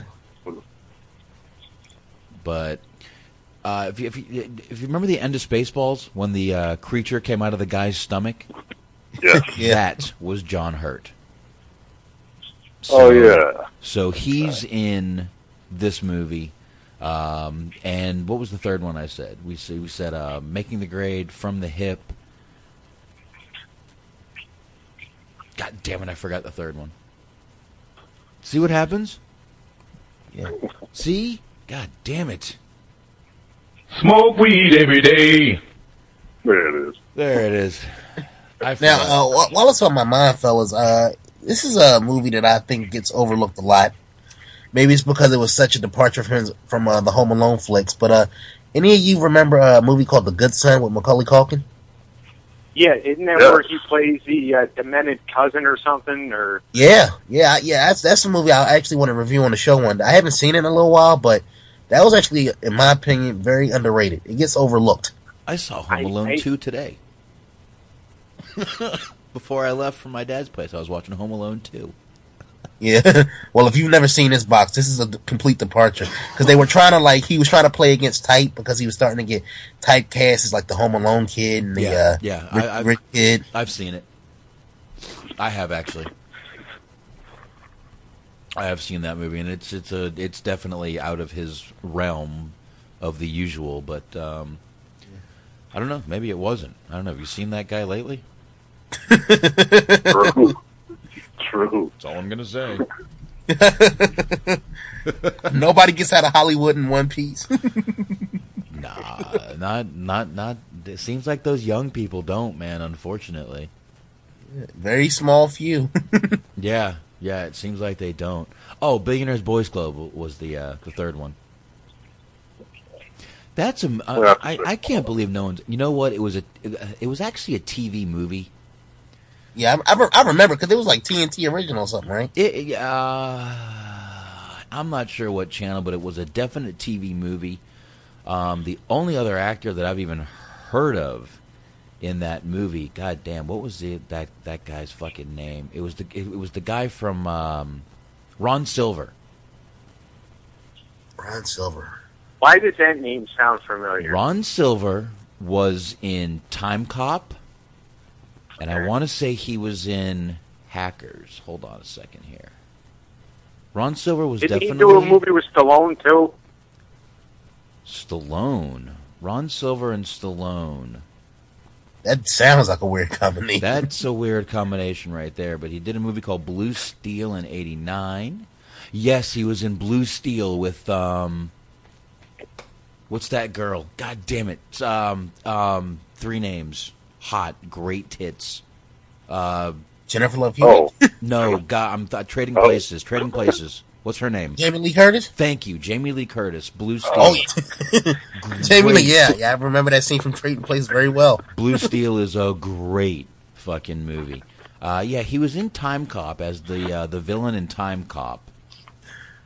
And he's in it, but basically they're like stockbrokers that come up with this crazy scheme, and they end up killing Ron Silver, and it's a crazy fucking movie, Billionaire Boys Club. But I looked for it for years, and I couldn't find it.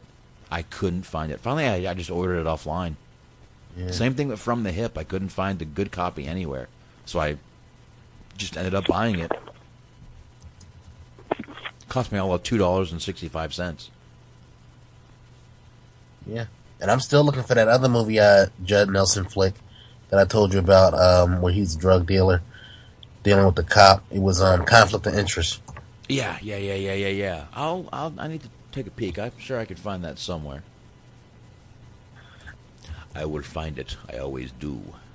But yeah, Judd Nelson. One one movie that, you know, when I first saw it, I thought it was really stupid, but, you know, my dad liked it, so we watched it like 10 times, and I finally got into it, was, remember the movie Airheads? Yes. With, Airheads? Brendan Fraser and... Oh, I love it. Brendan Fraser, Adam Sandler. I love that movie. Yeah. And Steve Buscemi David was in that. Arquette was in the movie. Yup. Yeah. But Yes. I remember the first time Steve we all sat Buscemi. and watched that. Yeah, Steve Buscemi was in that movie. Yeah. Chris Farley had a cameo in that film. Chris Farley, that was a great movie, man. Great movie. Yes, it was. Yeah. The first time I remember watching it, I just remember being so stupid. But, you know, my dad, you know, liked those kind of movies, so, like, we'd just sit there and it would be on, like, 2 or 3 times a week in our house. It was stupid. And you just kind of get into it. Yeah, but it was stupid. There's no denying. Dude, Joe Mantegna was in that movie. Joe fucking so was, Mantegna. Jesus Christ. Joe Mantegna was in the one of the Rat Pack. Ghostbusters was in the movie. Ernie Hudson. Yes. Thank you. Ernie was it Ernie? Yeah, he was the cop. You got it. Yeah. Yes. And you're right. Dude, Michael Judd Nelson was in it. He played the record producer. Judd Nelson. Record producer, I think. Yep, right on topic. Judd Nelson. There we go. Yeah. And That's why I brought that up, Max. there you go. And Michael, what's his name? Kramer was in that movie. Michael Richards. Michael Richards. Thank you. How can I not remember that? His last name is half a mile. Right. Jesus Christ. Judd Nelson automatically makes everything awesome. See, Amazing. Judd Nelson, I'm telling you, dude, under fucking rated. Yes. He literally, if there was a on my list of underrated, he's my number one. So he was in Breakfast Club. Yes. Doesn't even scratch the surface of what that fucking guy did. Fucking New Jack City, motherfuckers. Yeah. Mm-hmm. He was in New Jack City. Yeah. Yeah. Yeah, I would say, honestly, those are the 2 movies that people remember him most for. Breakfast Club and New Jack City. I don't even think people knew that was him in New Jack City. I gotta tell you. I've never seen it. What? I've never seen New Jack City. Huh? What? We got to disconnect this call, man. Hold on, yeah. I think they're static, Doug. Well, good, because I'm trying to multitask anyways. You have all these random factoids and you've never seen a New Jack City? You got to check out that movie, bro. Seriously. Yeah, I'll be looking it up later. Sure. Yeah, that was convincing. Seriously, bro. It was meant to be. It really was a good movie. I really like a good movie. Dude, let's not forget. Judd Nelson was in Jay and Silent Bob Strike Back from the Kevin. We mentioned that a few weeks ago. Yes, he was. Yes, he was. I'm actually looking up some movies he's done lately, and now I would say he was more unrecognizable than that, because it actually took me a minute to figure out that was actually Judd Nelson. Yeah, he was in the Boondock Saints too. Yeah, which I haven't seen the Boondock Saints too. I've seen the first one, which was great, but I haven't seen the second one. Oh, I'm so happy. By the way, I need to mention this. The movie I've been talking about and putting over is The Billionaires Boys Club. They are redoing the movie, and Judd Nelson is scheduled to play the same character in the movie. And it's supposed to come out this year. It's in post-production right now. So I will be pumped to see this fucking movie. So, especially if he's reprising, well, I'm looking at it. He's reprising his role according. Let me see this thing. Same thing. A group of wealthy boys in Los Angeles during the early 1980s. So they're actually going back to the same story. Establish a get-rich scam that turns deadly. There it is. Let me see who's. So basically, this is going to be like the Wall Street sequel. Well, let's put it this way: Kevin Spacey is in this one. Kevin Spacey, Judd Nelson. I'm so happy he's coming up with his fucking same role in this goddamn movie.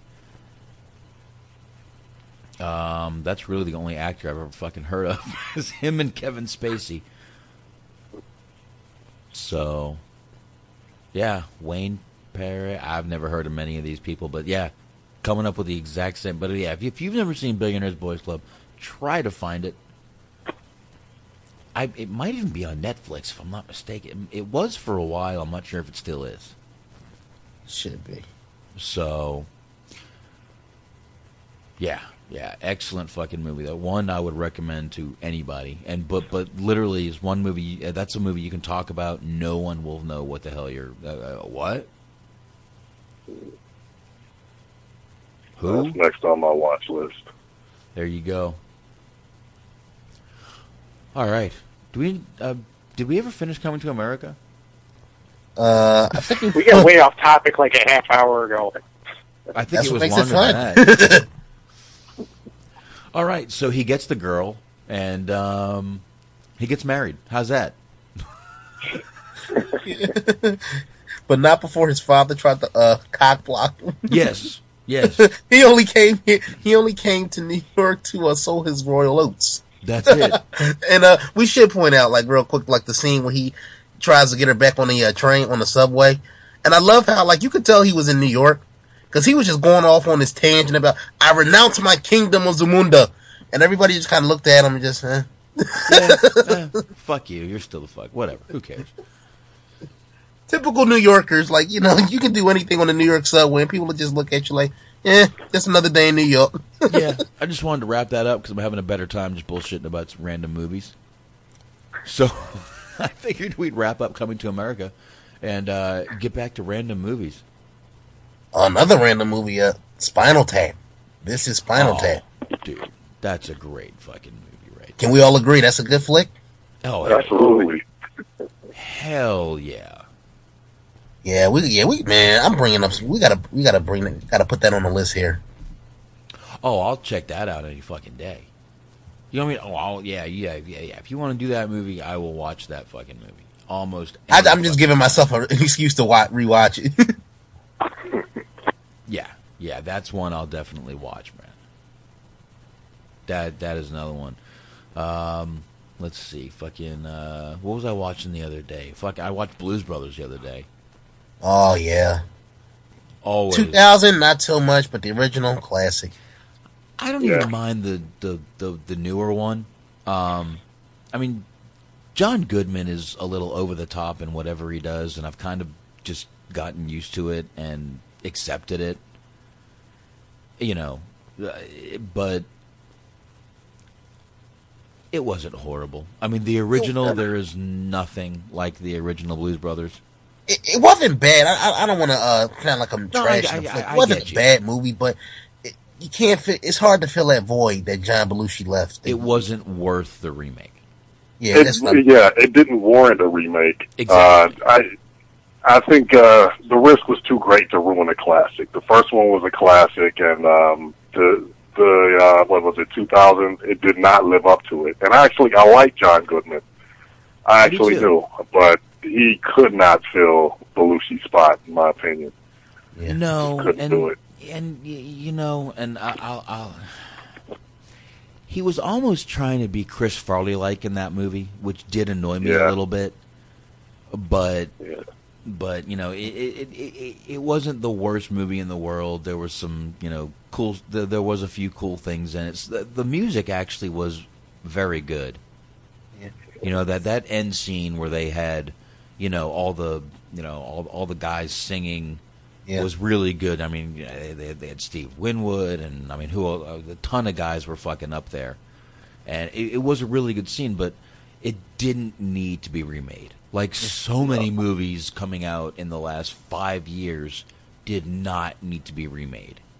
Yeah, it's just Another one of the remakes of movies from the 90s is Total Recall. You know, I've got that on my DVR. That's another one I can't bring myself to watch. Yeah. I haven't seen the remake yet. I'm going to watch it. I watched like 5 minutes of it one day, and that's just because I was getting ready to leave the house. And I remember watching the original one when I was a kid, because again, you know, you watch whatever, we watch whatever my dad put on the TV. Yeah. Am I the only one who's not thrilled about Big Trouble in Little China? I heard about that, and I'm not thrilled about it either. Really? I've said my piece on certain things, man. I'm like, Hollywood is making their way down like the remake list. I swear, if they try to remake Goodfellas, I'm going on. I'm going on the killing spree. You heard it here first. I'm going on the killing spree. Because there's certain things. Go borrow your mother's knife. Yeah, I'm just saying, it's just certain things that don't need to be remade. Yeah. And there's so many movies they're remaking. I mean, I've read they're doing another Dirty Dancing. Which come on, do we come on? Let's leave Patrick Swayze alone, fucking please. They're gonna remake War Games, that old Matthew Broderick movie. Now, quick question: has anyone seen the new Point Break? No. No. No one. I'm not sure. Me neither. I'm really not. I mean, I love the old Point Break movie. Yeah. And I just don't know if I can bring myself to watch the new one. But I'll probably end up checking it out to see how it is. But again, man, leave Swayze alone. Yeah. I mean, they're remaking Roadhouse, which I get it. I do understand them remaking Roadhouse. But who's going to be in that? Ronda Rousey. Ronda Rousey, sir. He is correct. Yeah, I don't know, man. It's just, and funny enough, Coming to America. They're talking about making a Coming to America too. Jesus Christ! You know what? Has anybody else? I don't know. I haven't checked up on this, but I want to say I heard years ago in an interview that the main roles were going to be. It was going to be Will Smith's first major role. Actually, him and Jazzy Jeff, they were going to play Eddie Murphy and Arsenio Hall's part. I've heard that too somewhere. You heard that? Okay, I thought it was I've heard that somewhere, and I can't think of where. Yeah, but they weren't quite ready. They weren't at that point in their acting. Matter of fact, on the DVD I referenced earlier in the show, John Landis, they were doing like a retrospective on Coming to America, and I think he did kind of bring that up. Where he basically said he fought like tooth and nail to get like Arsenio, because like the studio wanted like I think Eddie Murphy and Will Smith to do something. He said no. Yeah, and speaking of Will Smith, let's go Will Smith and let's bring up the Karate Kid movie. Did that need to be done? No. Oh, God, no. I gotta tell you, that one angered me, bro. That one really. I had my issues with. I mean, a lot of people I had my issues with the next Karate Kid with Hilary Swank, but I could almost tolerate that. The sad thing is, this new one made that one more tolerable. It really did. It's like, oh, that one's not so fucking bad after this. If you're grading on a curve, yeah. Exactly. That immediately brought that movie to a C. Immediately. So everybody that shit on that one, they said, you get a pass, Hillary. You weren't so bad after all. I mean, it was ridiculous, but, we need to do a show on the fact that Daniel was the bully in the first one. Yeah. Some guy has a whole YouTube video dedicated to that. And you know what? He makes some really valid points. I gotta tell you. One night we need to break that down, because he's kind of right. Daniel was the bully in the first one. He just wouldn't let up. They were ready to leave it alone. They were ready to leave it alone. And then at that party, he goes in there. And when fucking Johnny's rolling the joint, he puts the water down. Did he need to do that? Was it necessary? Was it? Or should he have left well enough alone, like Johnny said? Was he the bully? It'll make you think, bro. Well, I'll tell you an original concept that Hollywood had that was actually a movie that we got to talk about one of these weeks. Boogie Nights. Oh, yeah. Oh, I wouldn't call it an original concept. It was basically... Not original concept. I mean, it was, it was basically the fucking John Holmes story. Yeah. Yeah. Basically. Yeah. I mean... The real funny part of that movie was the fact that Mark Wahlberg literally had to publicly tell people that was not his real dick. Yeah. That's the comical part of that. Besides, yes, that movie was great, but the most comical part of that movie is Mark Wahlberg literally had to be like, "Listen, women, that is not my real cock. Get off the dick." Okay. Oh shit! I mean, if what? I mean, hey, lucky guy, but that's the kind of problem I want. Exactly. Yeah, no, that's not my dick. I swear. And you can feel my dick, but that's not my dick. So don't be expecting. I don't know, man. Like, if I was him, I would have rolled that out. See, that's what I said. That's what I said. I'm like, you know what? I would have just fucking let that roll. Because you figure, now that you guys mentioned it, I actually forgot about John Holmes, but his whole gimmick was like he had like a 10-inch dick, so I would have rolled that shit out. Yeah, I'd be like, look, they actually had to cut like 4 inches off for that scene because I was about to pass the fuck out. That's why that's what happened. That's it. They had to cut 4 inches. 4 cut. Yeah, my shit is so big that I had to really go in. I said, I'm a method actor, so I had to go in, ladies. Yeah, but meanwhile, that movie was fucking awesome. What was that? That movie had a fucking all-star cast. Oh, hell yeah. Don Cheadle, one of my favorites. And you know what? He's one of my favorites. I really, really gotta fucking say that. And you know what? I was thinking about that the other day. Don Cheadle is fucking amazing. Yeah. And you know what part I was thinking of that really he played well? I mean, not... And he didn't pull the part off to an impersonation was Sammy Davis Jr. in the Rat Pack. Oh, yeah. Hell yeah. He didn't try to insult the character by doing a complete, yeah, baby, impersonation.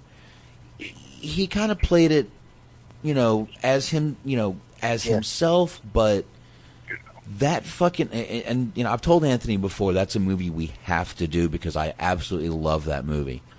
Yeah, Ray Liotta. Exactly. Joe Mantegna. Joe Mantegna. Yep, who we already mentioned tonight. Dean Martin. Yeah. Yep. So I really want to do that movie, and but that to me is one of his best roles. And then what was I watching the other day with him in it? Fucking Volcano. A lot of good movies. What else? I was watching Volcano. Crash. Yeah, Volcano with him and Tommy Lee Jones. Yeah. I completely forgot he was in that fucking movie. Yeah. But I was watching that just a couple weeks ago. It's on Stars and Encore right now. Yeah, that's where I was watching it. Yeah, it's on Stars right now. So it was on right before I walked in here. I'm sorry. No, go ahead. Has anybody ever seen the original Ocean's 11? Yes. With the Rat Pack. Yes, I have. Yeah, I watched that and the George Clooney version back to back. I enjoyed both of those. They're both enjoyable, and even when you watch the remake, that's probably where it could have stopped. Right there. Yeah. Let's stop remaking it because it was, again, it wasn't an insulting movie to the Rat Pack. They weren't trying to be that, but it was a great fucking movie. I really did like that first Ocean's 11, and then it just got ridiculous. It didn't need a sequel at all. No, but I actually own the DVD of the original Ocean's 11. Oh, nice. Yeah. Oh, come on, man! Just to hear Sammy sing EO 11, fucking amazing to hear that. But yeah, that's another one, and goddamn remakes. What other fucking remakes have been out there that are just? There's really not that many good ones. One good remake, Cape Fear. Yeah. Cape Fear. Oh, yeah. The remake was good, but you can't go wrong with De Niro. So De Niro, that was a good. Yeah. And let's face it, Nick Nolte. Yes. Isn't fucking you can't just gloss past him. He's pretty good too. Yeah, once upon a time, before he became like a parody of himself with them damn mugshots, he was a good actor. And a young Juliette Lewis back then. Oh, yeah. There's something really sexy about her, man. Yeah, I'm with you. Watch her in From Dusk Till Dawn. there's something just deeply sexy about that girl. She's I not was the watching prettiest. From Dusk Till Dawn just about a week ago. It was on, Yeah. I think Showtime or something. It was on Showtime. I was watching it too. Yeah. Yeah. Actually, yeah, I think I recorded it to watch it again. But yeah, that's another one. I mean, That's another one of my dad's favorite movies. Maybe I should try to get my dad to call into this show. you know, there's a 2 of that movie, right? It's 3. There's 3? Yeah, it's like that's a movie that honestly they could have stopped at 1. Man, I've been drinking too much. If there's a 3, Jesus Christ. But yeah, there's the Texas Blood Money, which was the second one, Yep. which is the guys robbing a bank, and they Yep. got each one of them except for the one got bit by a vampire. And then in the third one, wasn't it a guy that was getting ready to get hung or something, took off with the hangman's daughter or something like that? Something like that. I don't know.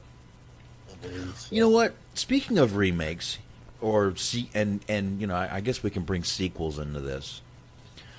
Mel Brooks is considering doing a Spaceballs 2. Yeah. You know, I'm halfway there, and I'm halfway like, fuck yeah, do it. Yeah. I mean, I wouldn't have a problem. I don't. The only think problem I I would have with it is that Rick Moranis wouldn't be in it. Really? Because, Where yeah. is he? What is he doing? Nothing. Rick Moranis left Hollywood. I think his wife had cancer or something, and he pretty much hung up his career after that. Wow. Yeah. I want to see if that's actually been formally announced. I guess you can go to IMDb and see that. Maybe. Yeah. And you know, there was supposed to be a Spaceballs sequel years ago called Spaceballs 3: The Search for Spaceballs 2. Yep. Yeah, well, this is it. Spaceballs 2. And, you know, if you watch the first Spaceballs, Yeah. he even says, hopefully we'll all get together again in Spaceballs 2, The Search for More Money. And, of course, guess what the second one is called? The Search for More Money. It's already great. on IMDb, so let's hope it actually gets fucking made. It's in development, according Nice. to... So let's hope we see this, because I would... You know, like I said, some of it's got me like, you know, he's really old, but, you know, he hasn't, you know, he doesn't have Alzheimer's, and he's not fucking any crazier than he used to be, so... And Well, look who's not even going to be able to be in it, though. Joan Rivers, John Candy, Rick Moranis is out. Yeah, Joe. Yeah, I mean, there's some that are definitely out, but you could still get a few of the guys for it.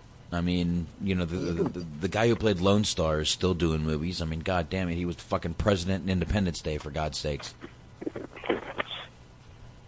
He was in Lake Placid, god damn it. But yeah, I got faith in Mel Brooks to pull something off because he's from that old school comedy that kind of like really knows what's funny and has like a knack for certain things. It's just, I can see him pulling it off. You know what would worry me about the Mel Brooks movie? Go back to the Mel Brooks movie and look at some of the racist humor he's done. Oh, PC Police? I mean, go back to Blazing Saddles and... Where the white women at? That whole movie was one big racist joke. Hey, where the white women at? There you go. I mean, just go back to that and think about that. There is no way in hell he could get away with those right now. No way. No fucking way. Honestly, the world we live in, it's a lot of people that wouldn't have been worth the day, man. Like, you Lenny Bruce, Red Fox, Richard Pryor, Eddie Murphy. Because their humor was just like so on a cutting edge. I know, that people would be you like, see, people would be crying every 5 seconds. Like, y'all need to apologize. Yeah, well, I mean, people are still doing. I mean, Dice has to apologize for things he says like every other fucking week, but but there's no way that that's what worries me is that his humor will not translate to 2016. Unfortunately, because everyone is a bunch of articles out there about it. Pussies. What? And there be too many articles out there. He's a racist. He's a bigamist. Dude, oh my, the blogs will be going crazy, but it just won't. He won't be able to do it. Yeah, you're probably right. So it's going to be very, it's going to have to be jokes that are, PC, and it's going to probably be, that's the only thing that worries me. If Mel Brooks goes all out and says, fuck everybody, I'm going to be dead soon anyway, that's probably the only thing that's going to save this movie. And let's face it, if I was Mel Brooks at this time, I would basically say, fuck you, I'm going to be dead soon anyway. Yeah, it's probably going to be his mantra. I don't, I'm not trying to be rude or anything, but that's what I would say. Well, I hope it happens, and I hope he goes all out. I do too. I hope he just goes Spaceballs to the wall. There you go. Spaceballs 4, Spaceballs to the wall. Spaceballs to the wall. That's probably what you should have named this. What the fuck? So if that comes up in the title, you need to seek out some royalties, man. Yeah, there you go. I mean, dude, think about how racist Blazing Saddles was. Think about that. That movie was incredibly fucking racist. So, actually all his movies are a little fucking racist. Yeah, but it was satire. It was racial satire. It was. I don't even think it's fair to call it racist. Well, no, I completely agree. And but back then people understood comedy and comics and what they did. People don't now. Look how many comics and comedians and, comedians, I'll bring, Sarah Silverman and Amy Schumer, have to apologize for jokes. Yeah. Jokes. I mean, who was the girl who at the, who made a great fucking joke at the, New Year's Eve thing and had to apologize for it? The really cute girl. What's her name? What, Silverman? Sarah Silverman? No, not Sarah Silverman, the other Jewish girl. The other Jewish. Can somebody narrow that one down? Can someone narrow down the Jewish comedians that are cute for me, please? Ligaro. Her that name is sounding familiar now. She's actually Italian, I think, but whatever her name is. I mean, all these comedians are having to apologize for jokes. The only one that's saying, fuck you, I'm not apologizing, seems to be Louis C.K. Oh, yeah. He fucking refuses. Oh, yeah, and he's out there, too. He's out there with it. Like, he really pushes it. Unapologetically. Yeah. I mean, to put this in perspective for people, the way the world is today, a show like All in the Family wouldn't make it past 3 episodes. Dude, All in the Family wouldn't. Sanford and Son probably wouldn't. I can think of probably. No, it wouldn't. I can think of so many shows from back then that would not fucking. Jefferson's Maude. I mean, but I love Lucy, which I love. That could make a comeback because it was very much white bread. Yeah. Pretty much all of the Norman Lear sitcoms, Sanford and Son, All in the Family, Jeffersons, all of those, Good Times. Good Times, that stuff, that wouldn't fly. No, Good Times wouldn't fly. Let's face it, Different Strokes wouldn't fly today. Webster wouldn't fly today. Folks, shows like that, it's just uptight pussies. We have a fucking world full of uptight pussies. Yeah. And that's what we're dealing with today. Man, I wish I could get a fucking... I wish I remember what movie I was complaining about when I watched it the other night. Like, 2 weeks ago, I watched a movie, and I was like, fucking wasn't there anything like the original. Piece of shit, I hate it. I'm not fucking watching it. I deleted it from my DVR. I don't delete shit from my DVR, hardly. Hardly ever. God damn it. Wow. I know we was mentioning earlier about how sequels don't typically live up to the original. Not usually, but sometimes. One case where it actually is that statement is false. Terminator 2 is the best Terminator they ever made. Judgment Day to me, in my opinion, is the best Terminator out of the entire series. I don't know if you guys agree with that, but I stand by that statement. I probably would agree with that. You know, I'd have to say that might have to do with the age of the person that makes that statement. I really thought the first one was amazing, like really fucking good. The second one was really good too. I'm not going to say it wasn't, but I really think the first one was better. And I haven't seen the third one, to be honest with you. It's certain movies I refuse to see, and I refuse to see. Was it Genesis? Yeah, I haven't seen that one, but I really think the first one was better. And again, I think, you know, I'm a 40-year-old guy saying this, you know, so I think the age might have to do with it. I mean, my fiance, who's 7 years younger than me, watches like the original Star Wars and thinks they're horrible. They're horrible. The special effects suck. The special effects suck? Do you know what year this was? Right, the special effects were amazing. These special effects were fucking like... these were way past special effects back then. Yeah. You know, but she doesn't get it. She doesn't get it, you know? So it's at the time. Like, even like, I'll put it to you like this. Special effects, they weren't what they were, obviously, today. But even like for, I think the simplicity back then is actually kind of what helped the realism of the movie. Like, you look at something like Jaws. That shit scared the fuck out of me when I first saw it. To this day, I still kind of get the shakes when I see the original Jaws. You know what's funny? She won't watch Jaws.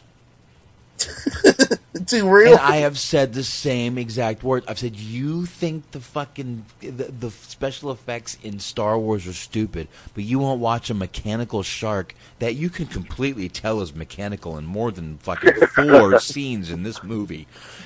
And you won't watch it? No, if we move to Florida, I won't go in the ocean. You know what? No, this is not what you got to worry about in Florida. You got to worry about fucking needles in the ocean in Florida.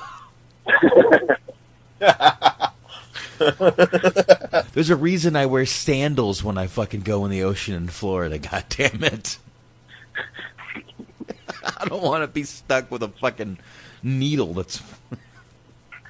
I mean, I don't know, man. People talk about, you know, that's an interesting point you bring up about the special effects. I know a lot of people like to say, like, the special effects are better today, man. But even with some of the horror movies, like, I've never really been a horror movie guy.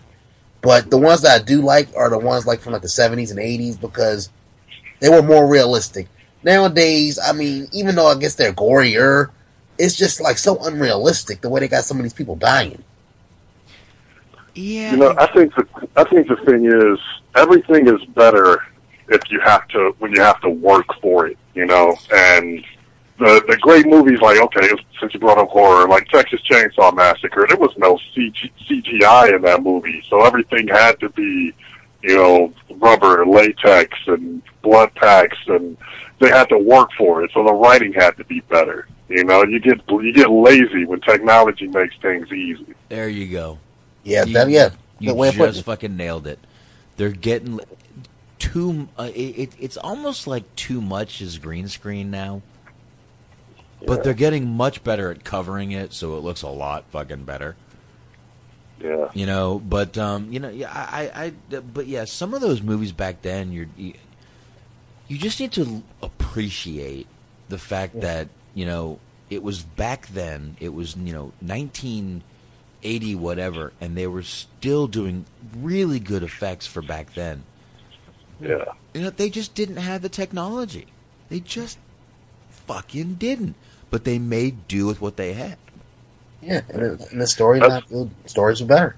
Yeah. That's also why you have, I mean, we talked about Kevin Smith. You know, he had no money for any kind of special effects. I mean, eventually he did have money, but he had to rely on his writing, which is why a friend of mine said, back in the day, actually, a friend of mine said that Kevin Smith writes the kind of movies that you can watch on the radio, you know? Yeah. Because the writing was just so airtight, you know, and it was the same with Tarantino early on. Yep. You know? Yep. You can listen to his movies. You can listen to his movies and still love it just the same. All right, so Bobby is with me and Anthony. He's a dialogue fan. Definitely. Absolutely. Absolutely. Doug, are you the same way? Yeah, pretty much, yeah. Yeah. Which is probably why, we remember so many quotes of movies because we like the dialogue in the movies. Some people don't listen to the dialogue. They just want to follow the storyline or plot of the movie and go with it.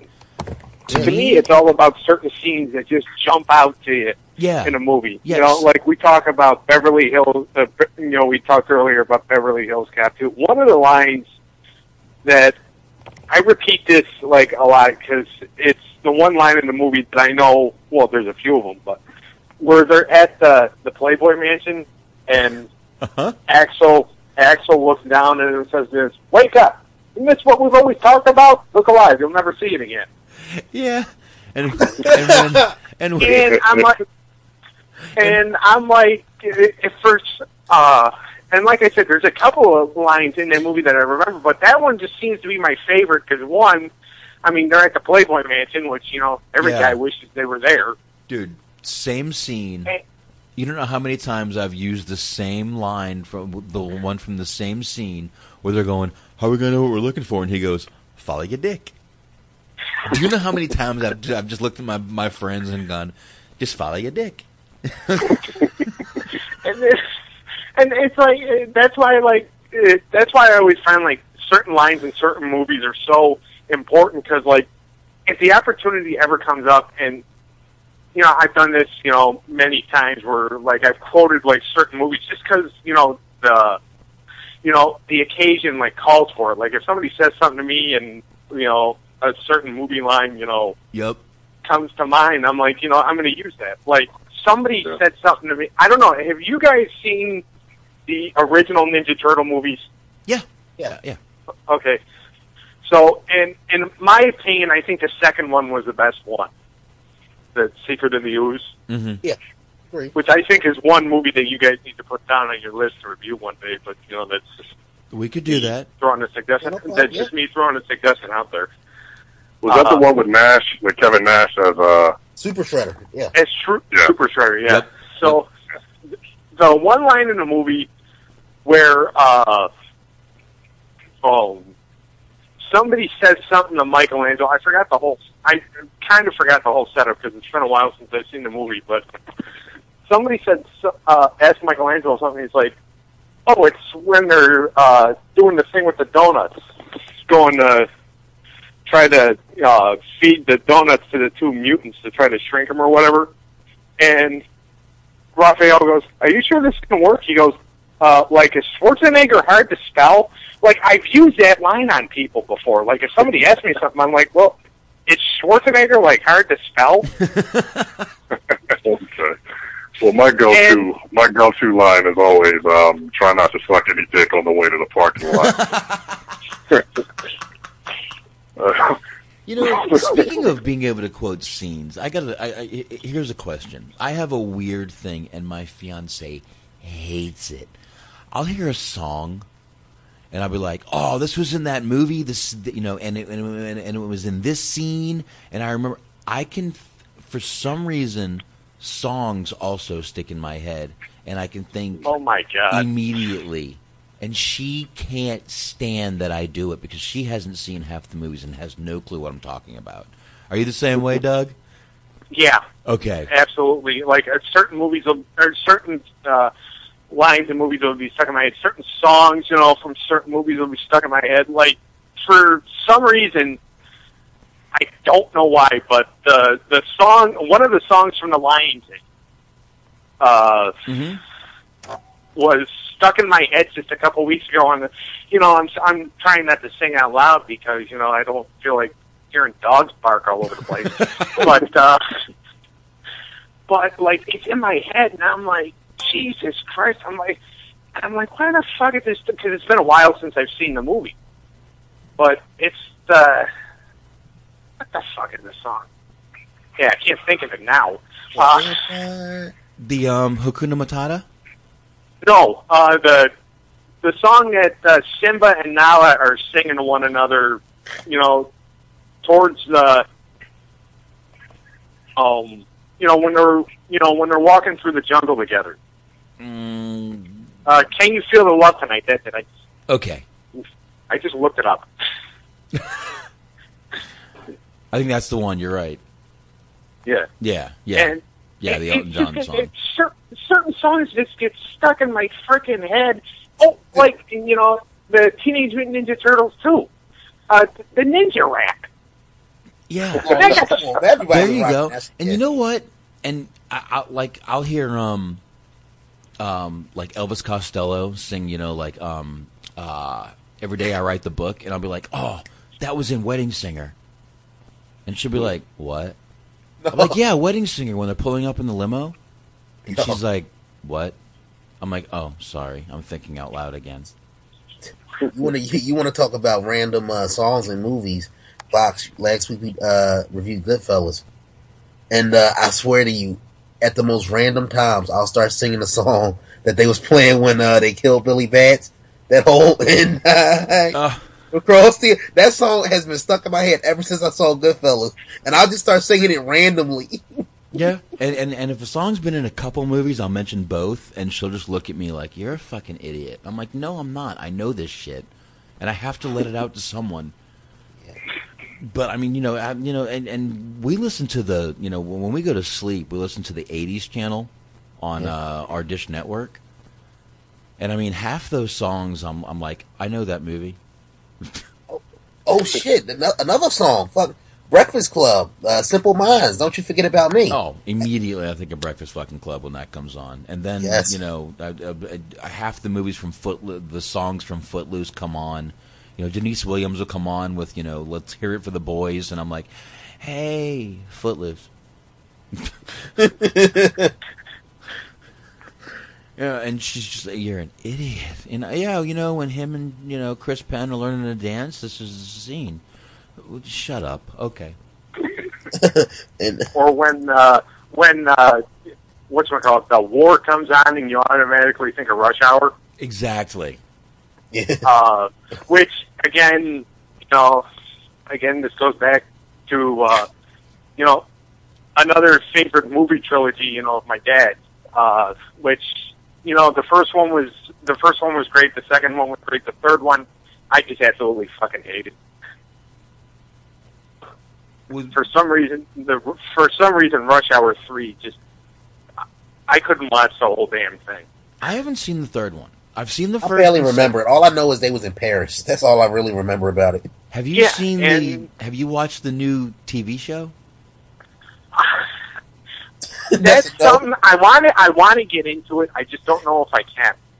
I haven't. One of these days, I'm probably just going to watch all the episodes on demand or something. Yeah, I haven't watched. I mean, it's really like, hey, let's get a guy who is kind of Chris Tucker-like and a guy who speaks better English than Jackie Chan. Oh, wow. That's really what they're doing. And I mean, let's face it, they couldn't get Chris Tucker. He's like shunned from Hollywood for being an asshole.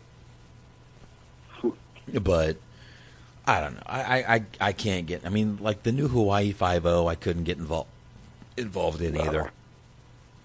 No. I'm telling you, man, that fucking Blind Spot show I got fucking hooked on. Yeah. The one about the naked tattoo girl with the FBI and shit. Wow. That show's got me fucking hooked. And I was telling Anthony, I'll go completely kind of just take a left here. I was telling Anthony before the show that I was watching that American Grit show with John Cena. Yeah. Oh yeah. It's not a bad show. It's actually a good show, but he should not be the host of that show. What do you think should? A real Marine, you said? The only thought I could think of who would be a great host would be R. Lee Ermey. Oh. Huh. From Full Metal Jacket. Oh, wow. Yeah, I mean, look, let's face it, he was a real fucking drill sergeant. Yeah. That guy was a drill sergeant. So, I think he'd be an amazing host for that show. He's available, trust me. Like I was telling Anthony, he's on my Facebook. I follow him. He's got time. Yeah, he still does a lot of stuff. Yeah, he's got time. He was actually in the going back to remakes. He was in that Texas Chainsaw Massacre remake. Dude, he was in Saving Silverman. He was in Mississippi Burning, Full Metal Jacket, and I can think of a couple more. He was in a lot of movies. That guy. But I think he'd be an amazing host for that. Anyone who's been in the military would be a good host. But, Cena is... And it's like, he's kind of... I don't know. He's not the right host. It's not a bad show, but, like I said, it's actually a good show. But Cena's the wrong host. Just the wrong host. I don't know.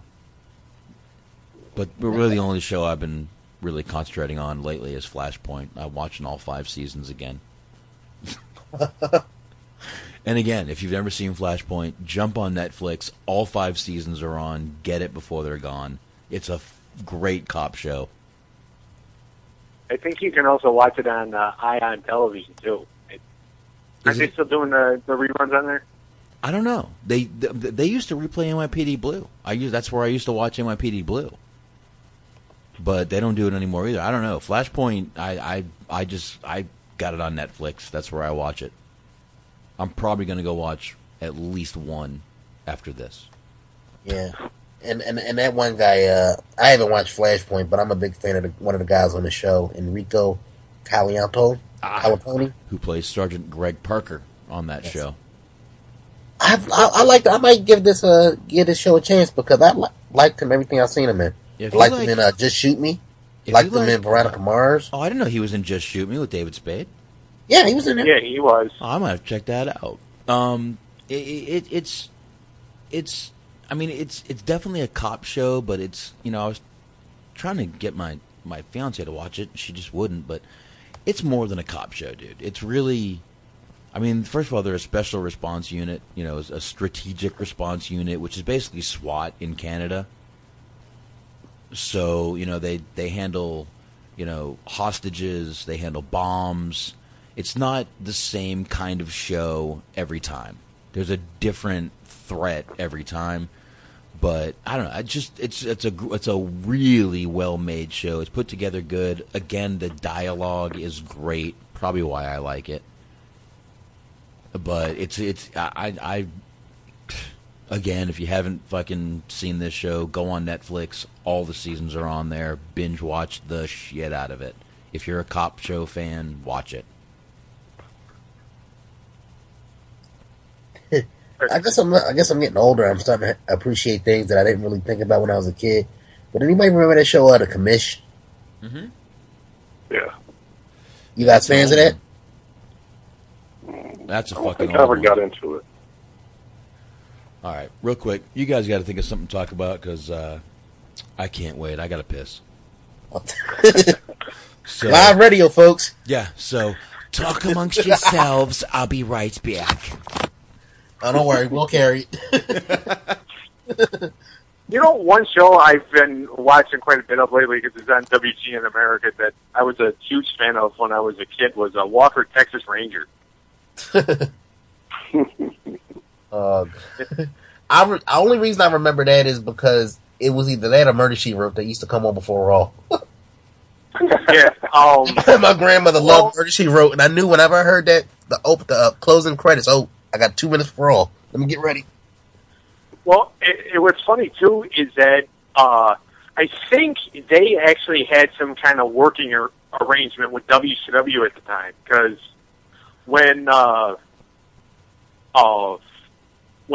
these guys were with WCW, Hogan did a guest appearance on Walker, Randy Savage did one, Sting did a guest appearance on there, and so did Roddy Piper, and that all happened when they were all with WCW. Yeah, so that might have been a Turner thing. Well, yeah, most likely that was a Turner thing. It makes sense. I was about to say Bret Hart, but that was Lonesome Dove he was on. Lonesome Dove, yeah. My grandfather really liked that Lonesome Dove. Because he was always into cowboy stuff, but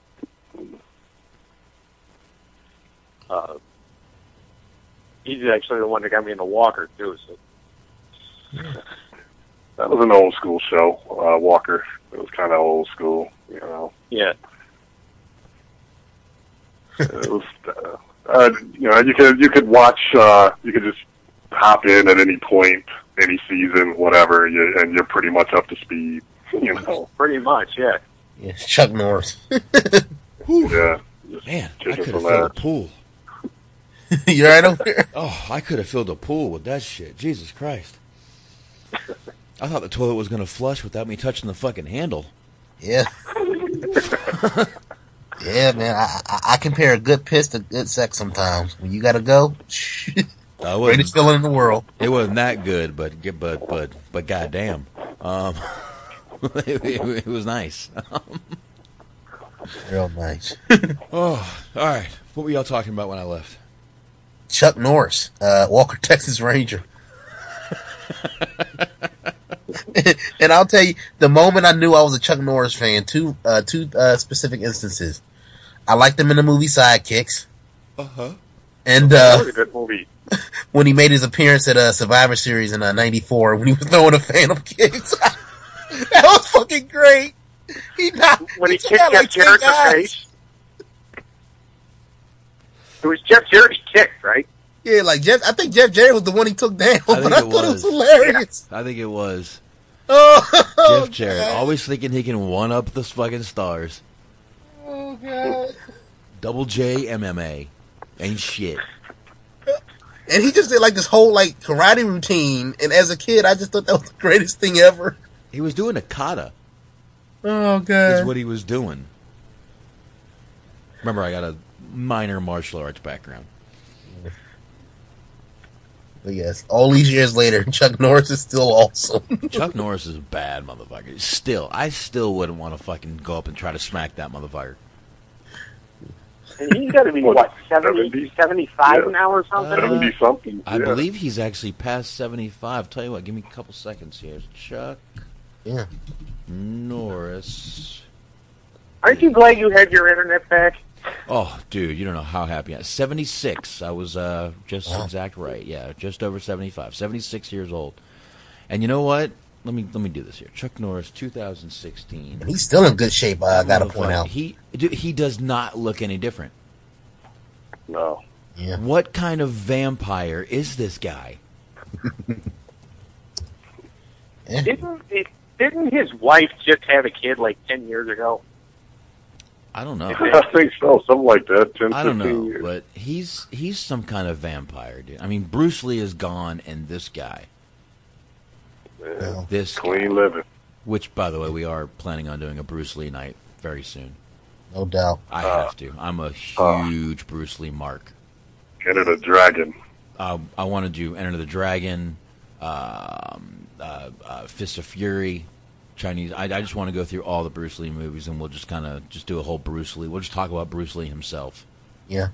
Because with Bruce Lee, you can just like do like an overview of the movies and just talk about Bruce Lee, the ass kicking machine. Yeah, I just want to talk about Bruce Lee, because I'm a huge Bruce Lee mark. I love all his fucking movies, and I definitely want to do Game of Death, with fucking Kareem Abdul-Jabbar. Holy shit. Oh, yeah.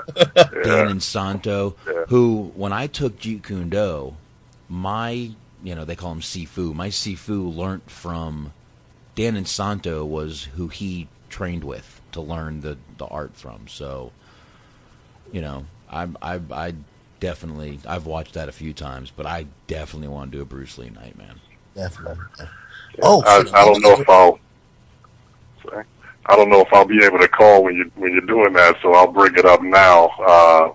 The fact that Bruce Lee refused, when they did the Green Hornet Batman crossover, Bruce Lee refused to job out to Robin, so he wouldn't do the job to Robin in their fight scene. That's because Bruce Lee knew. Can you even imagine what MMA would be like? Can you imagine what MMA would be like if Bruce Lee was still around today? I mean, how old would he be today? Do we even know? Bruce Lee. Probably, 70s, 80s? Hold on here. Bruce Lee age. He would be... Let's see, he was born in Bruce Lee... God damn it. 1940. 40.